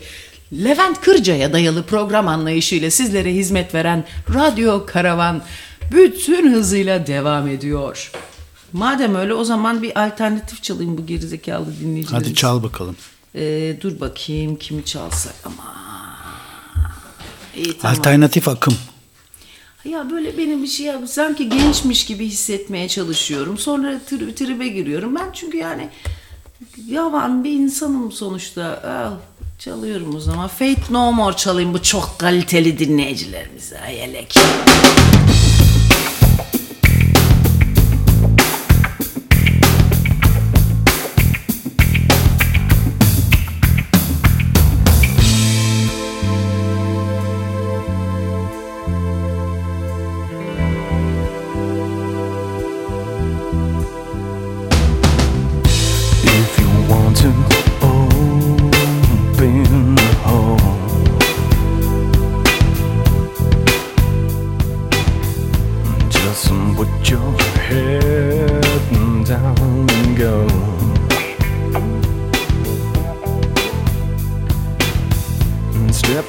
not the pace of the circumstance. Gotta wash away the taste of evidence.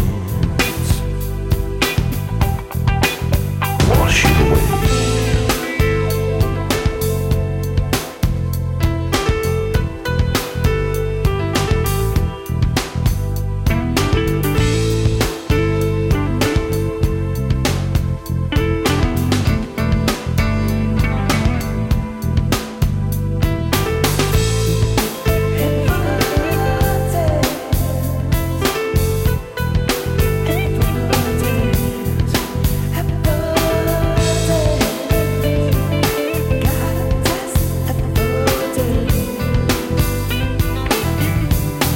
I didn't feel a thing. You didn't mean a thing. With me, I testify. Didn't feel a thing.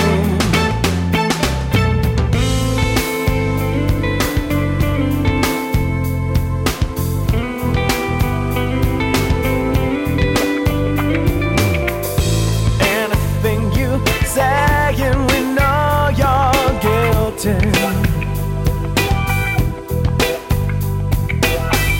Hands up your head and you won't even feel me.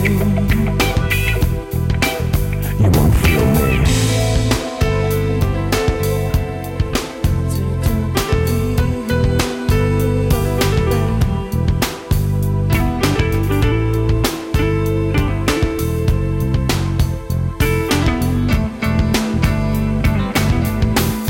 I didn't feel a thing. You didn't mean a thing. In the eye, testify.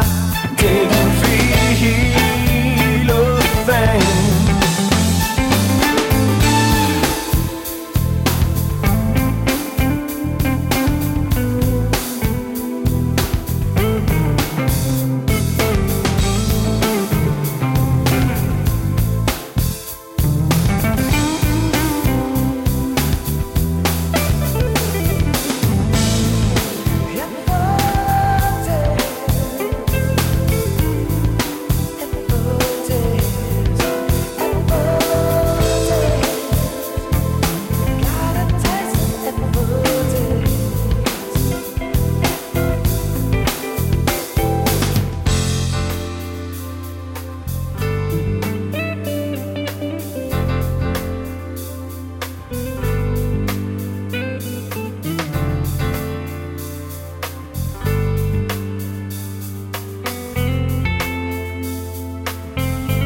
I didn't feel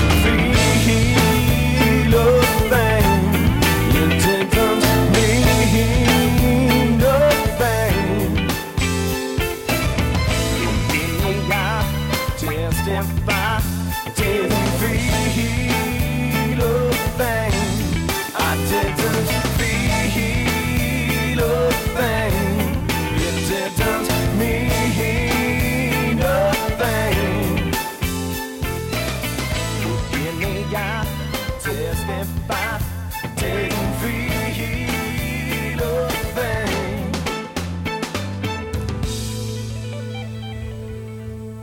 Evet. Bir şarkı kaliteli dinleyicilerimizin ne kadar da hoşuna gittiğini şıp diye anlamak işten bile değil. Evet. Bak enteresan bir haber yakaladım. Bir flamenco dansçısı abi. Flamenco. Apartmanda oturuyor. Flamenco dansçısı bir kadın ve komşularıyla papaz olmuş, mahkemelik olmuşlar. Çakata. Evet, düşünsene bir flamenkocunun altında oturduğunu düşünsene. Evet ya. Ha? Ne yapacaksın abi? Flamenco dansı yapacaksan zemin katı kiralayacaksın ya da satın alacaksın. Ben ilk bekar evimde şöyle bir şey olmuştu. Bütün apartman benim çaldığım müzikten. Pardon, köpeğim vardı Zagor. 1993 yılı filandı Toni. Ve bütün apartman köpeğin havlamasından rahatsız. Ama o ne çok havlardı o köpek ya. Ama ne başıma belaydı ya. Allah rahmet eylesin. Hiçbir gün bile sevmedim, ağzıma sıçtığını. Hadi ya. Yok canım, çok severdim de abi, zarıza. Annem sırf bana sorumluluk olsun, evden çıkamayayım, kötü yola düşmeyeyim diye. Bekar evime giderken köpeği bir kakaladı abi. Anne diyorum, al bu köpeği diyorum, ben bakamıyorum. Yok kızım, benim bakabilecek ortamım yok diyor. Ya istediğini bana yaptırırdı ya, Allah rahmet eylesin, tövbe estağfurullah ya. Ya sinirleniyorum abi, bitmiyor anne öfkesi, ölseler bile bitmiyor. Bak yine sinirlendim.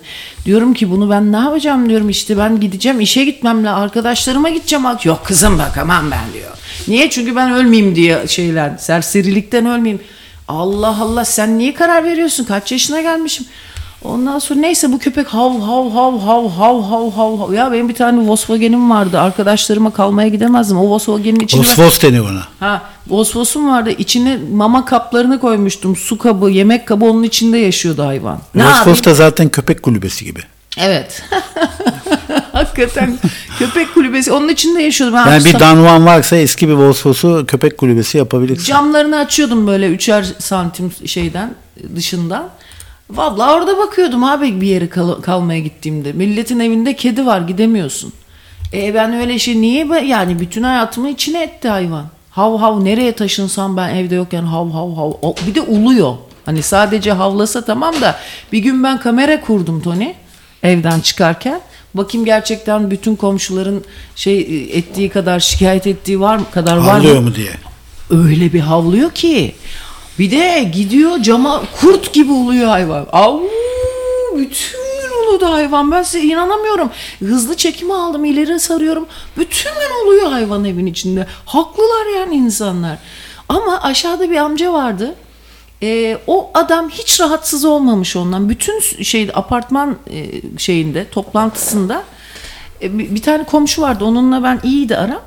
O dedi bilmem ne amca dedi, hatırlamıyorum adamı. Hiç unutmam. İş Bankası bilmem ne müdür. Çok beyefendi bir adamdı. Emekli miydi? Emekliydi tabii. O kadar beyefendi bir insandı. Böyle kalıplı bir insandı. Benim aşağı katımda. Hep ben ona gideyim, bana yemek hazırlamak isterdi Toni. Ama şöyle arkadaşı olduk onunla biz. Dede yani. Bayağı dede şeyinde. Hiç öyle sizin sapık düşünceleriniz gibi değil. Son derece dede tadında bir kızı da vardı hatta. Kızı benden büyükçeydi. Senin kadar filandı. Fakat iyi bir aile yani. Belli. Kızı da çok yani marjinal bir kızı var. Sonra da sevim. Sonra anneme beni şikayet etmiş. Bu kız kötü şeyler yapıyor filan diye. Ama içki filan hani. Ama ona iyilik yapacak diye aileye de şikayet ederler. Ondan sonra annem sonra yakama yapıştı, geldi benimle yaşamaya. Ama o emekli banka müdürünün kulakları sağır mıydı diyor. Belki o yüzden şikayetçi olmuyordu ama senden. kulakları sağır olanlar daha çok şikayetçi olur. Üst katın gürültüsü sağırlara daha çok gelir. Öyle bir şey. Genelde öyle ben gördüm. Ondan sonra şikayet etmişler. O da demiş ki ben demiş köpekten değil attan. O zaman sağır değil, ağır işitiyordur. Önce ağır işitirsin, sonra sağır olursun. Ağırla sağır ondan benzer. Ondan sonra o da demiş ki ben demiş köpekten rahatsız olmuyorum demiş, attan rahatsız oluyorum demiş. Yukarıda bir at var. O zamanlar da bizim aile modamızdı. Böyle 70'lerde annelerimiz götten bacak olduğu için sabo giyerlerdi. Hatırlar mısınız onu doktorların? Onlar bir de eskiden tahtadan da o sabolar. Takır tukur at gibi, nal gibi gezerlerdi. Hatırlar mısınız? Beyaz böyle. Onların lacivertleri, kırmızıları da vardı. O sabolarla gezerlerdi. Boyu da uzatıyor evin içinde. Ondan sonra tak ben de onlardan almıştım. Beyaz sabolar değil mi? Beyaz sabolar ama o aile geleneğiydi. Eskiden mesela gürültü yapma Toni. Evladım koridorda mikrofonla oynama. Mikrofonunla oynama Toni. Çok antipatikti o sabolar ya. Ama beyaz sabolar. bizim o lojman kadınlarının hepsi sabo giyerdi. Çünkü o zamanlar herkes Bediye Akartürk gibiydi Toni. Şimdi o kroklar da bana çok antipatik geliyor. Ben de sevmiyorum krokları. Bir de ayağı terliyor insanın içinde. Aynen, hava almıyor. Evet. Ondan sonra neyse sonra onlar eğer yürürken takır tukur yapıyormuş. Ben de o amcanın öyle dediğini duyunca gittim. O sırada da DYP onların simgesi attı ya. Adam halbuki CHP'li. Ama hiç düşünmedim ben onun olduğunu. Kırat. O at heykeli vardı. Porselenden dağıtıyorlardı. Bizim şeye getirmişler, daha doğrusu radyoya getirmişler. Şaha kalkmış at ama. Evet, ondan getirmişlerdi o şaha kalkan atın seramik, porselen mi artık, dandik seramik, cilalı seramik bir şeyini yapmışlar, ufak biblosunu. Bu şaha kalktığı için erkek at olduğunu düşünüyoruz. Çünkü biliyorsun erkek at eğer çiftleşmek istiyorsa şaha kalkmak. Sonra bunu bizim radyonun yönetimine bir yere vermişler. Bu her yerde sürünüyordu o DYP. Belli ki orada seçmenler gelmiş. Sizin radyolarınız, televizyonlar, bunlar da şey yapmamışlar. Ben de onu baktım, orada duruyor. Onu aldım, ona akşam götürdüm. Siz dedim toplantıda attan rahatsız olduğunuzu söylemişsiniz, köpekten rahatsız olduğunuzu söylememişsiniz deyince onu verdim. Bu arada ben giderken de adama o köpeği ara ara kakalamaya başladım. Ya işte bilmem ne amca, buna 2 dakika bakar mısın? Adam selam verdi, borçlu çıktı desene. O 2'de bir kız bana yemek getirirdi yukarıya ya. Canım benim. O kadar içim sıkılırdı ki, böyle sorumluluk. Bir de herifin sorumluluğu, ama ona bir de şey yapma. Dede muamelesi yapması, nasıl içim sıkılıyordu ya. C-otellik iyiydi değil mi? Artık. C-otellik iyiydi. O böyle kapıyı açacak, yemek vermek isteyecek diye böyle ne kadar pislik o. İnsan gençken bayağı pislik bir insan. Şimdi verse diye böyle gözünün içine bakarız ya. Ne yapsın yaşlıları? Yaşlıları sevmiyor Toni.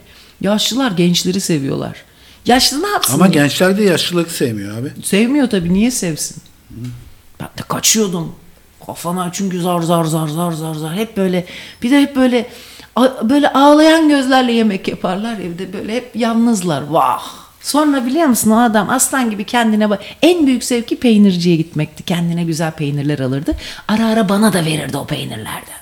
Bak Ayça'cığım, çok güzel peynir aldım kızım diye. Ondan sonra adamı şeye verdiler.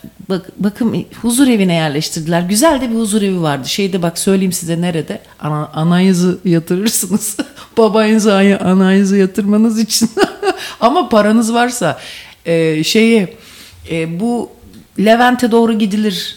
Aşağıdan gelinir de Beşiktaş'tan. O zamanlar orada vardı. Şimdi Allah bilir, oraya tabii plaza yapılmıştır. Büyük zamandır, uzun zaman. Peynirci mi? Yok ya, peynirci değil. Oraya İş Bankası bilmem kimlerini ve çok iyi bir şeydi. Huzur eviydi orası. Sağ tarafta böyle giderken, o Boğaz'a işte Tarabya'ya giderken Beşiktaş'tan yukarı çıkarsın, sağ taraftaydı eskiden. Böyle yeşilliklerle kapalıydı. Onu bilirler çoğu. Oraya verdiler bu adamı Toni. Bir hafta sonra öldü kız. Tepüstü dikilip ölmüş. Bir dinleyici diyor ki, sandalyeden ayağa takılmış. toplumda diyor yaşlılara karşı resmen nefret var artık diyor.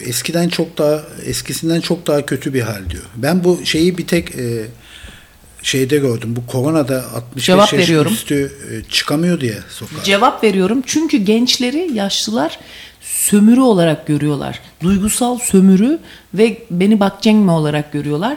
Bu yüzden de gençler kaçıyorlar. Kardeşim zaten hayat sorumluluğu gence yeter, bir de seninle mi uğraşacak ya? Hiç tanımasa bile kendi haklarını edinmek üzere öfkeleniyorlar. Öfkelenmese bile acındırıyorlar. Ben hiç sevmem yaşlı. Hiç sevmem yaşlı. Hayır, kendi ayaklarının üzerinde durmaya çalışıp gitsin kahvede otursun, ben gideyim sohbet edeyim. Bak burada abi, yaşlılar izole edilmiyorlar hayattan. Ama öbürü ille otobüste yer ver. Gitme kardeşim, yani tamam ben de pislik yapıyorum ama öğrenci saatlerinde çıkıp gitme gereksiz yerlere ya. Otur öğleden sonra 12'den sonra git. Ben bunu sinirleniyorum ya. Çocuklar gidiyor okula, insanlar zaten çalışıyor eşeğim gibi, ne kadar kötü şartlarda. Bir de o sabahtan başlıyordu. Benim Memo'nun babaannesi ve arkadaşları birbirlerine güne gidiyorlar. Sabah 8'de otobüslerde bütün yaşlılar.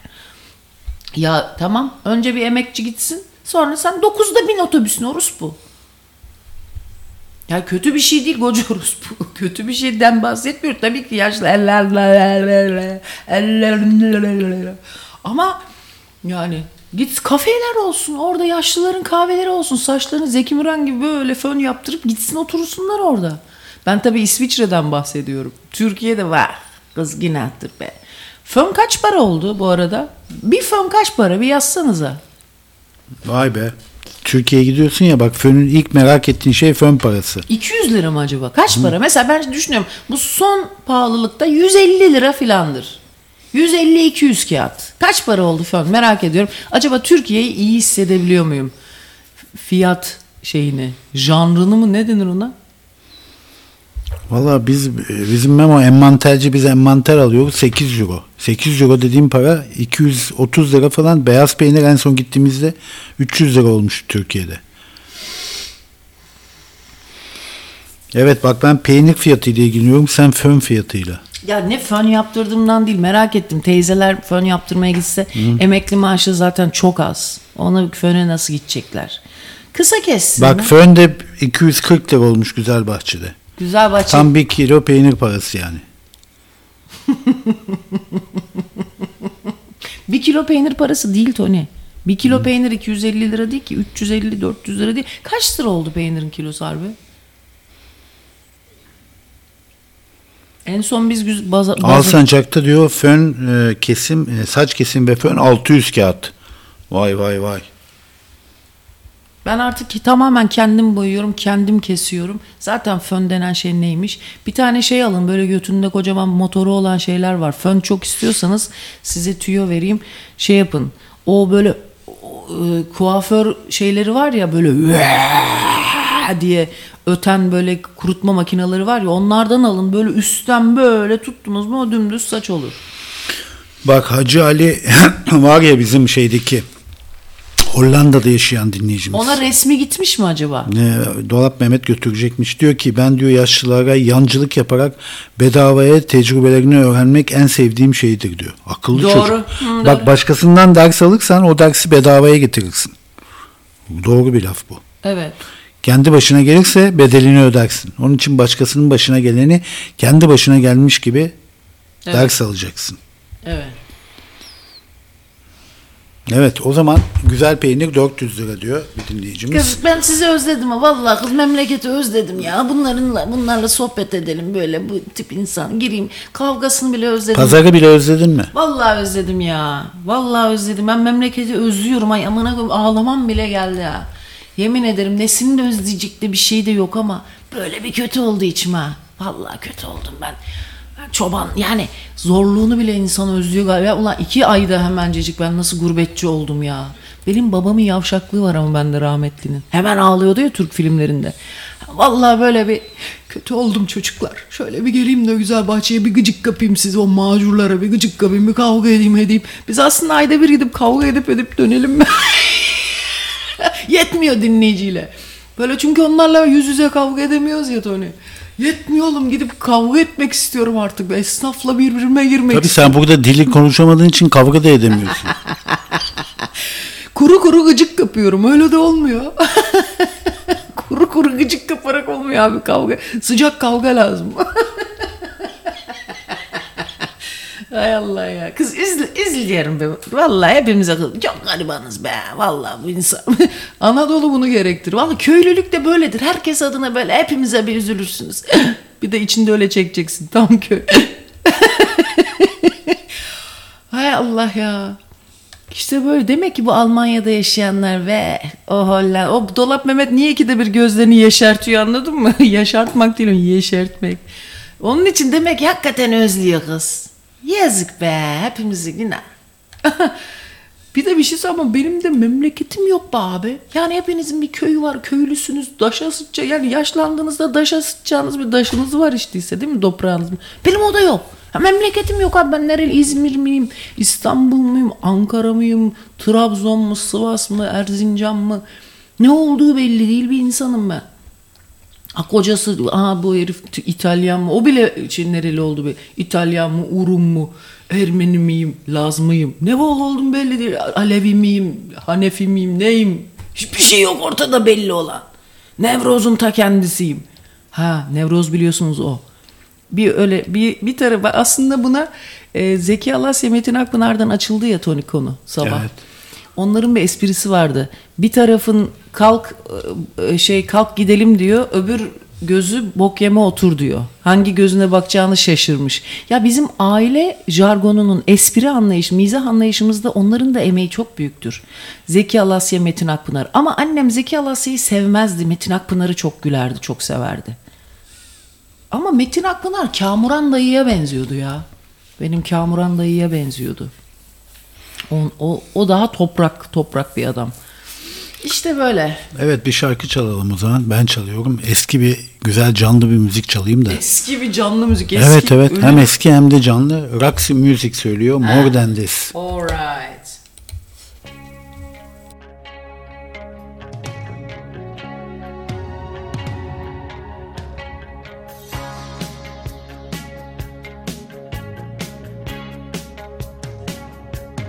I could feel at the time there was no way of knowing.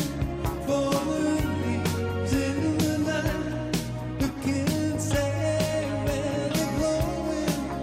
As free as the wind, hopefully learning why the sea on the tide. There's no way turning. More than that, you know there's nothing more than that. Tell me one thing more than that. There's nothing.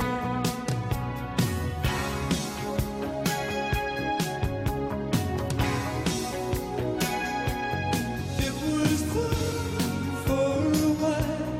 There was no way of knowing, like a dream in the night. Who can say where we're going? No caring no more.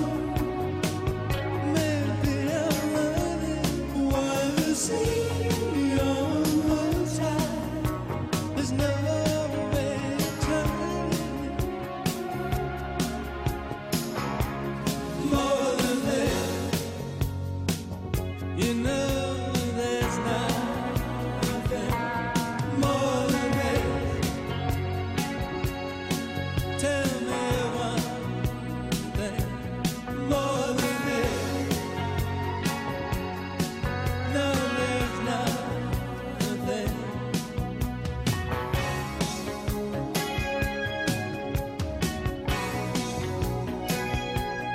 More than that. Nothing more than that.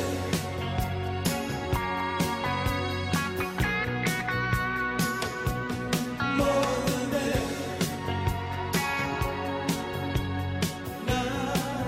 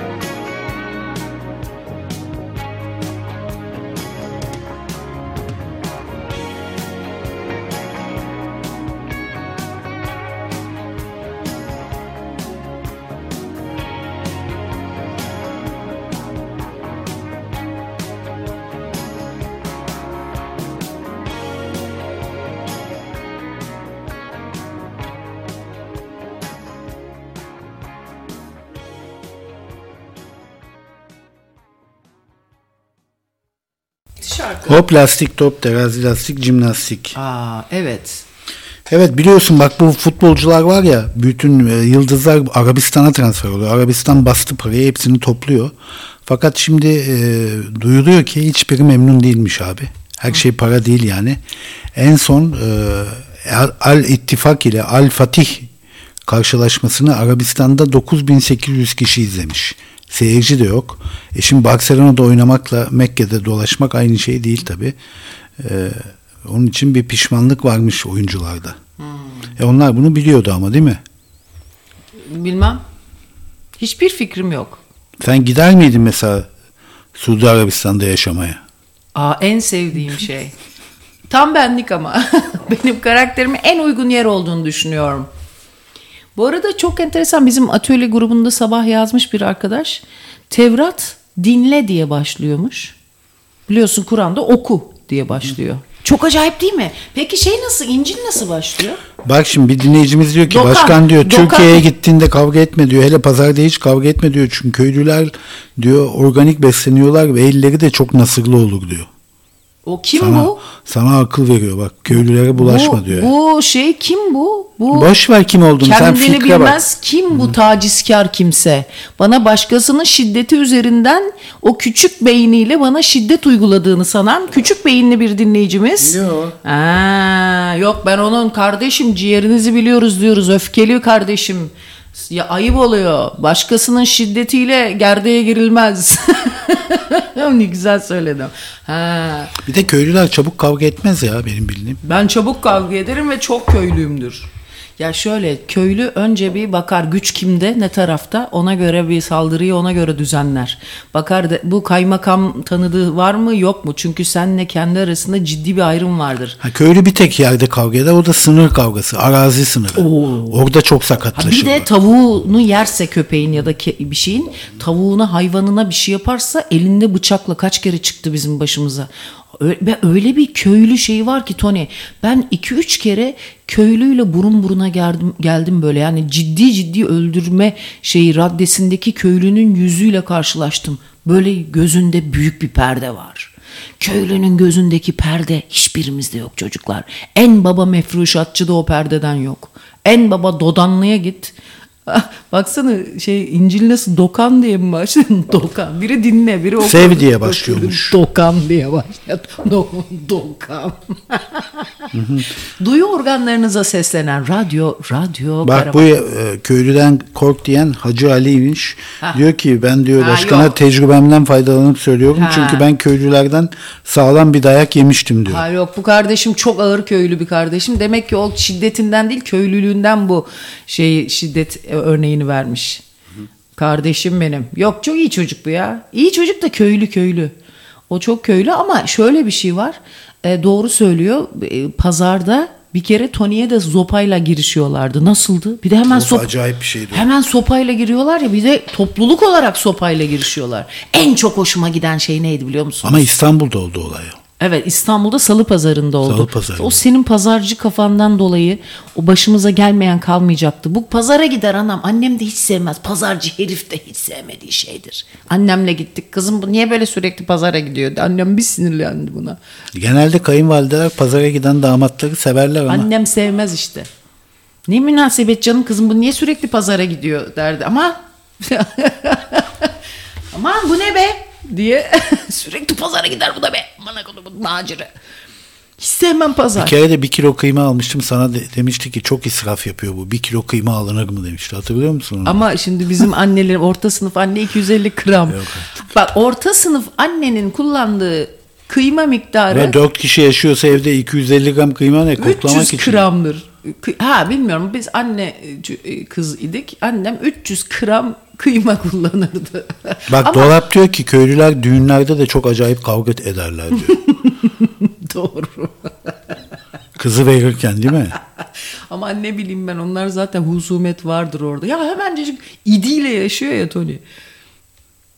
Peki sence Tanrı gökte yerde, daha doğrusu öyle sormayayım sana. Neden Tanrı imgesi hep gökte aranıyor? Onu sorayım sana. Çünkü her şeyi görüyor ya.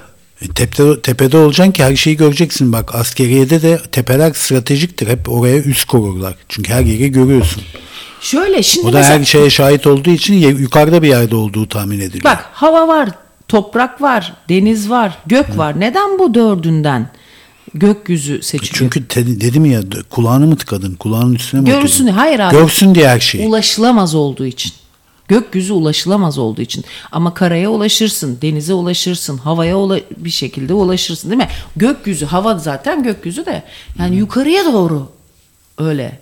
Bak mesela şamanlara bak, yeraltı her zaman ölümü temsil ettiği için yer yüzü böyle karanlıkların, değil mi? Senin Hermes miydi Yunan tanrılarından? O da ölümün tanrısı filan. Hades. Toprak altında. Ondan sonra mesela ama bir de gök gürültüsü var, şimşek var. Değil mi? Büyük sesler var orada bir de. O da göğün işte yere savaş açması. Evet ama deprem olurken de çok büyük şeyler oluyor. Sesler çıkıyor. Ay, deprem sesi kadar beni korkutan başka bir ses. Çok büyük korkum var benim depremle ilgili. Çocuklar, acayip bir fobim var benim ya. Allah korusun ya. İnsan da korkularını çeker üstüne, Allah muhafaza. Peki senin en köylü özelliğin ne? Ben söyleyeyim mi? Hepsi. Bak ben sana hepsi. söyleyeyim. Yok. Senin Söyle. en köylü özelliğin, yemeklerden önce o zeytinyağı geliyor ya. Pul biber. Sen onu habire ekmekleri basıp yiyorsun. En köylü özelliğin o bence. Siz köylü kadar taş düşe. Siz zeytinyağının nerede buldunuz da bolluğu bereketi de onları bandırdınız. Allah'ın çobanları, aç köpekler. Ha. Niye kötü bir şey değil ki bu? Yok ya, ben hastasıyım. Ona bakarsam ben İzmirli, bak İzmirlisin diye demiyorum. İzmirli bir arkadaşımdan cingen kebabını öğrendim. Ne biliyor musun cingen kebabı? Kuru ekmeği, bırak zeytinyağını, kuru ekmeğin üstüne tuz ve kırmızı biber koyup yiyor. Vah. Cingen kebabı diyorlar buna. Bak şimdi bir dinleyicimiz var ya, Budist. O diyor ki bir gün diyor pazardan domates almıştım. Pazarcı ben sağa sola bakarken aşağılara diyor lekeli, yaralı domatesleri doldurmuş. Ne yapsın adam? Haftaya dedim ki o pazarcıya gidip hak ettiği cevabı vereceğim. Ama arkadaşım dedik sakın öyle bir şey yapma dedi. Pazarcılar toplanır dayağı yersin dedi. Bak ben bunu İstanbul'da ben de yaşadım. Bir üzüm topluyordum şarap yapayım diye deneme olarak. 25 kilo 50 kilo şarap alacaktım. Biraz pazarlık yapayım dedim ama herif beni dövmekle tehdit etti. Ama o adam... Ama İzmir'de böyle bir şey olmaz. Yok. İzmir'de herkes pazarlık yapar. Pazarlık ticaretin cilvesidir. İzmir gerçekten medeni. Bak bu anlamda abi, İstanbul'da bu hakikaten adam, ama halbuki Toni de sevimli bir şekilde pazarlık lafı edecekti. Adam senin sarışın mavi gözlü olmanla başladı bence. Bence ona gıcık oldu, evet. Ona gıcık oldu. Ben çocukken de öyle çok dayak yedim. Orada bayağı sarışın mavi gözlü çocuk olduğum için çok sopa yedim. Sinirlenirler, evet. Bana gıcık olanlar vardı direkt. Ama bu onların da suçu değil, senin de mevcut politikaların yaptığı bir... Yok politikayla bunun alakası yok. Affedersiniz, tabii ki var. Ya bak şimdi benim arkadaşım var İzak mesela, onun da karısı Rus, sarışın mavi gözlü, onun oğlu da sarışın mavi gözlü, pırıl pırıl bir çocuk. İşte o da çok sopa yiyor. Abicim barbar kafası.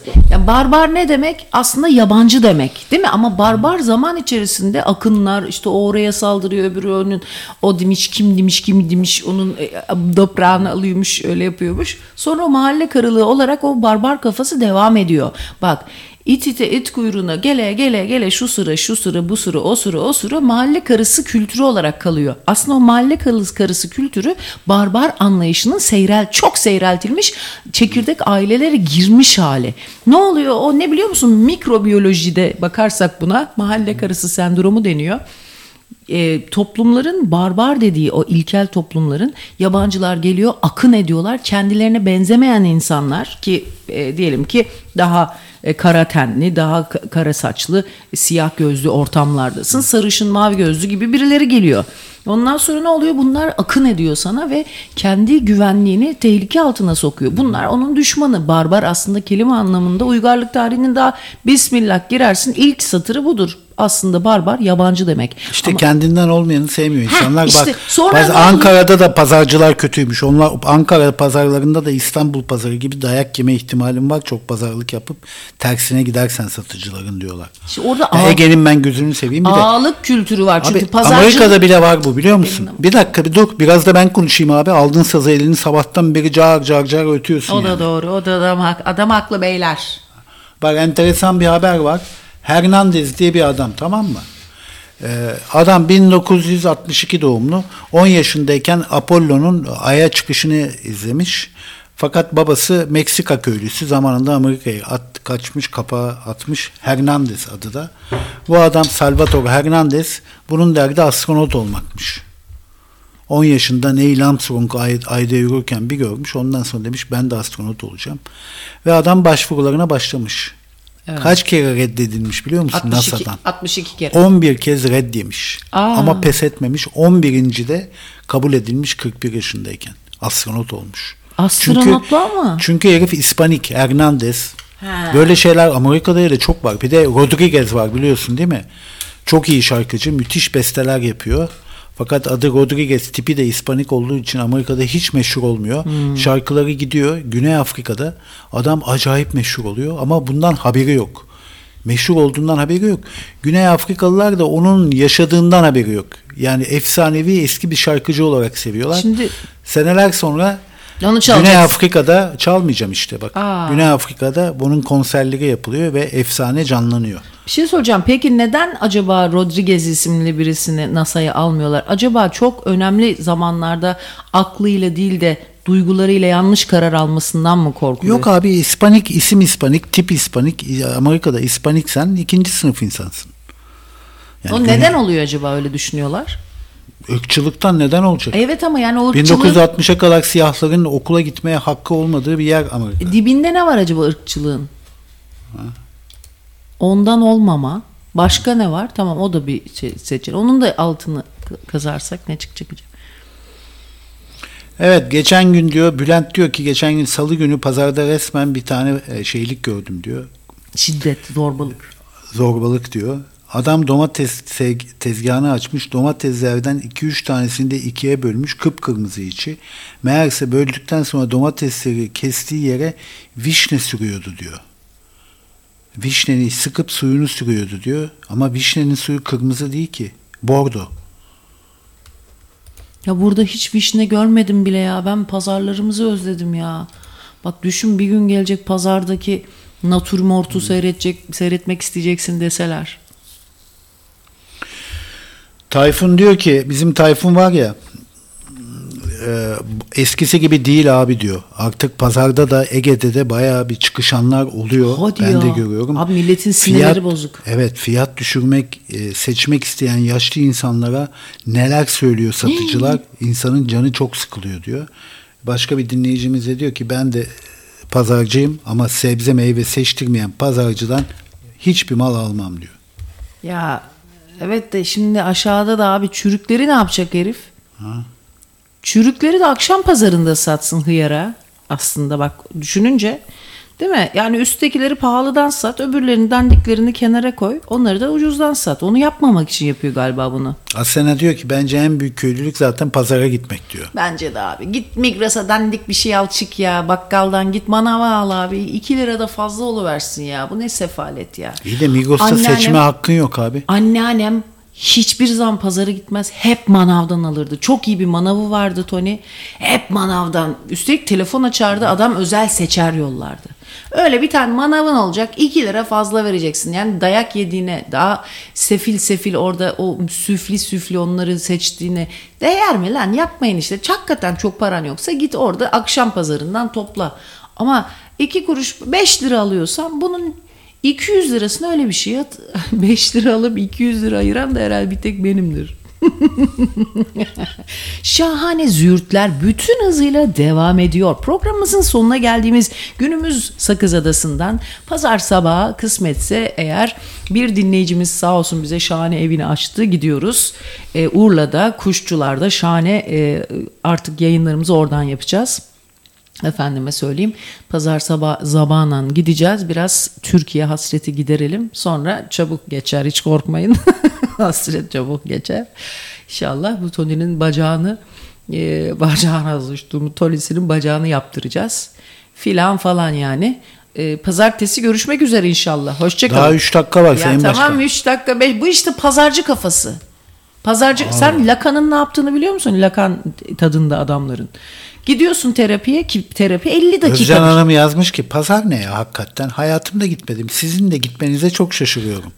Haklı. Özcan'cığım sana geliyorum PRP'ye canım, gençlik aşısına. Hazır ol canım benim. Ya şeyleri hazırlayalım, iğnelerimizi güzel şöyle buraya 15 yaş köylülerin arasına Tayfun diyor ki tabii ki pazara gideceğiz diyor. Migros'tan aldığın domatesler yere vurdun mu zıplıyor diyor.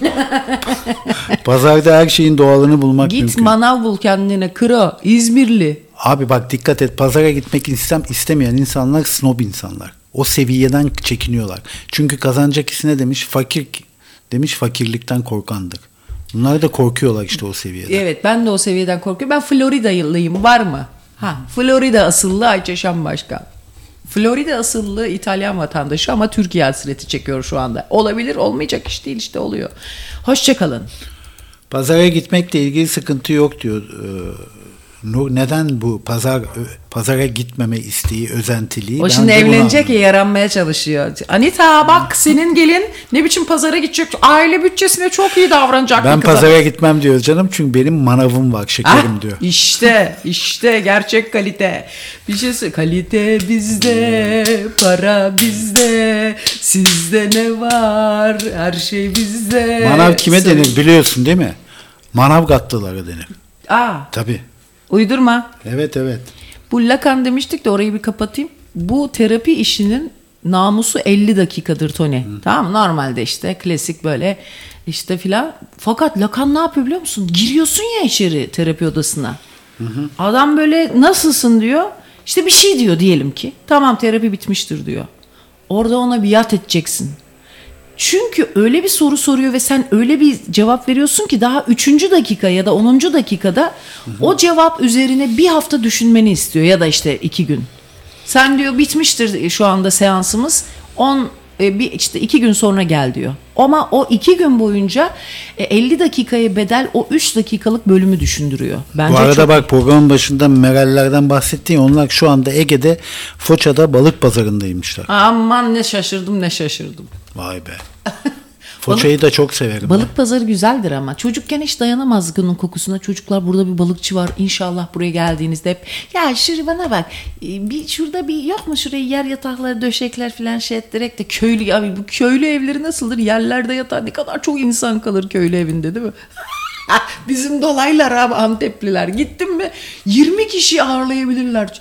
Ama koltukta, orada, yerde, köylülük bunu gerekti. Bizim evde de bir ara öyleydi. Yer yatağında insanlar, yerlere şilteler seriliyor. Bir de şeyi seviyorum. Bence köylülüğün en güzel belirtisini biliyorum. Küçük yatağa sığmak için ayak ucunda yatarlar. Ona bayılıyorum çünkü ayaklar ince, az yer tutuyor. Oraya gövde geliyor. Öbürünün gövdesi geliyor. Böylece yatakta hiç boş yer kalmıyor. Mükemmel tespit. Bu var ya, pırıl pırıl bir tespit yaptın. Çünkü köylülüğün birincil şeyi. Abi çok güzel. Yani karşıdakinin ayaklarını kokla, o önemli değil. Sığıyorsun ya yatağa. O. Anne cenin gibi değil mi? Böyle yuvarlanarak yatar köylüler bir ayak ucundaki. Aynen. Bir evde ne kadar çok insan yaşıyorsa, kalabiliyorsa o kadar köylüdür. Bir de gece suratına tekme yeme ihtimalin de var. Tabii. Hiç yattın mı öyle ayaklı başlı? Hiç yatmadım ama gördüm yatağı. Ayaklı başlıya bir de öyle kıvrılırlar. Ya ben yattım öyle köylü Sivaslı tarafta. Annemlerin ve çok severdim çocukken. Ayaklı başlı dediler mi, böyle neşe içinde olurdum. En azından yüzünü korumak için kıçını dönerek yatacaksın o pozisyonda. Ama hakikaten ya, insanlar da böyle kapıcı evlerinde de, evlerin önüne hemen apartmanda, hepiniz öylesiniz be, aman sanki tanımıyorum sizi. Bütün ayakkabıları öyle apartmanda. Hani en moderni, bu bizi dinleyenlerin en moderni ne yapıyor biliyor musun? Yani anladın değil mi? Ayaklı başlı yatıyorsan sokak kapısının içine alıyorlar kaşık ayakkabı. Pozisyonda ters taraflara döneceksin. Bir de bununla gurur duyuyorlar. Çok savunuyorlar. Bir de kaşık pozisyonda birbirine bakarak yatmak var. Bir şey söyleyeyim. Bu köylülüğün birinci şeyi tabii ki o yatakta kıvırcık mıydı onun adı? Kıvrılarak yatmak. Ne dedin sen demin, güzel bir şey dedin. Biraz kaşık pozisyonu dedim. Kaşık pozisyonda yatmak. İkincisi, ayakkabıları sokak kapısının önünde dizi bırakmak. Ama o da önemli. Onların modern olmuşları İlk girişte bir sürü ayakkabı kapının içinde bırakıyor, tamam mı, ayakkabıları dizi böyle. Sanki Mevlüt evine gelmiş gibi dizi evi tam kapının önüne bıraktı mı, o daha modernize olmuş. Bir de daha bir köylülüğü de söyleyeyim, bunu gururla yaptırıyorlar. Evet, öyle var mı? Sokaklar pislik dolu, benim evim tertemiz diye. Çocuklar, bizim eve basabilirsiniz. Ama eğer bastırmıyorsanız, hele bir ayakkabıyla girin, amına koyarım. Kepalle. Yine aynı yere geldik değil mi? Evet ya. Abi insanoğlunun dönüp ama ben sana bitirmiştim 3 dakika önce. Ne güzel hanımefendi. Yok, sen 5 dakika önce bitirmişsin. Hanımefendi bitir. Başlı kıştı derler bizde diyor. Hadi bitir şu programı. Herif bitiremiyor ya. Ben gidiyorum, hadi eyvallah. Bay bay, görüşmek üzere. Pazartesi İzmir'den, Urla'dan görüşmek üzere. Hepinize iyi hafta sonları.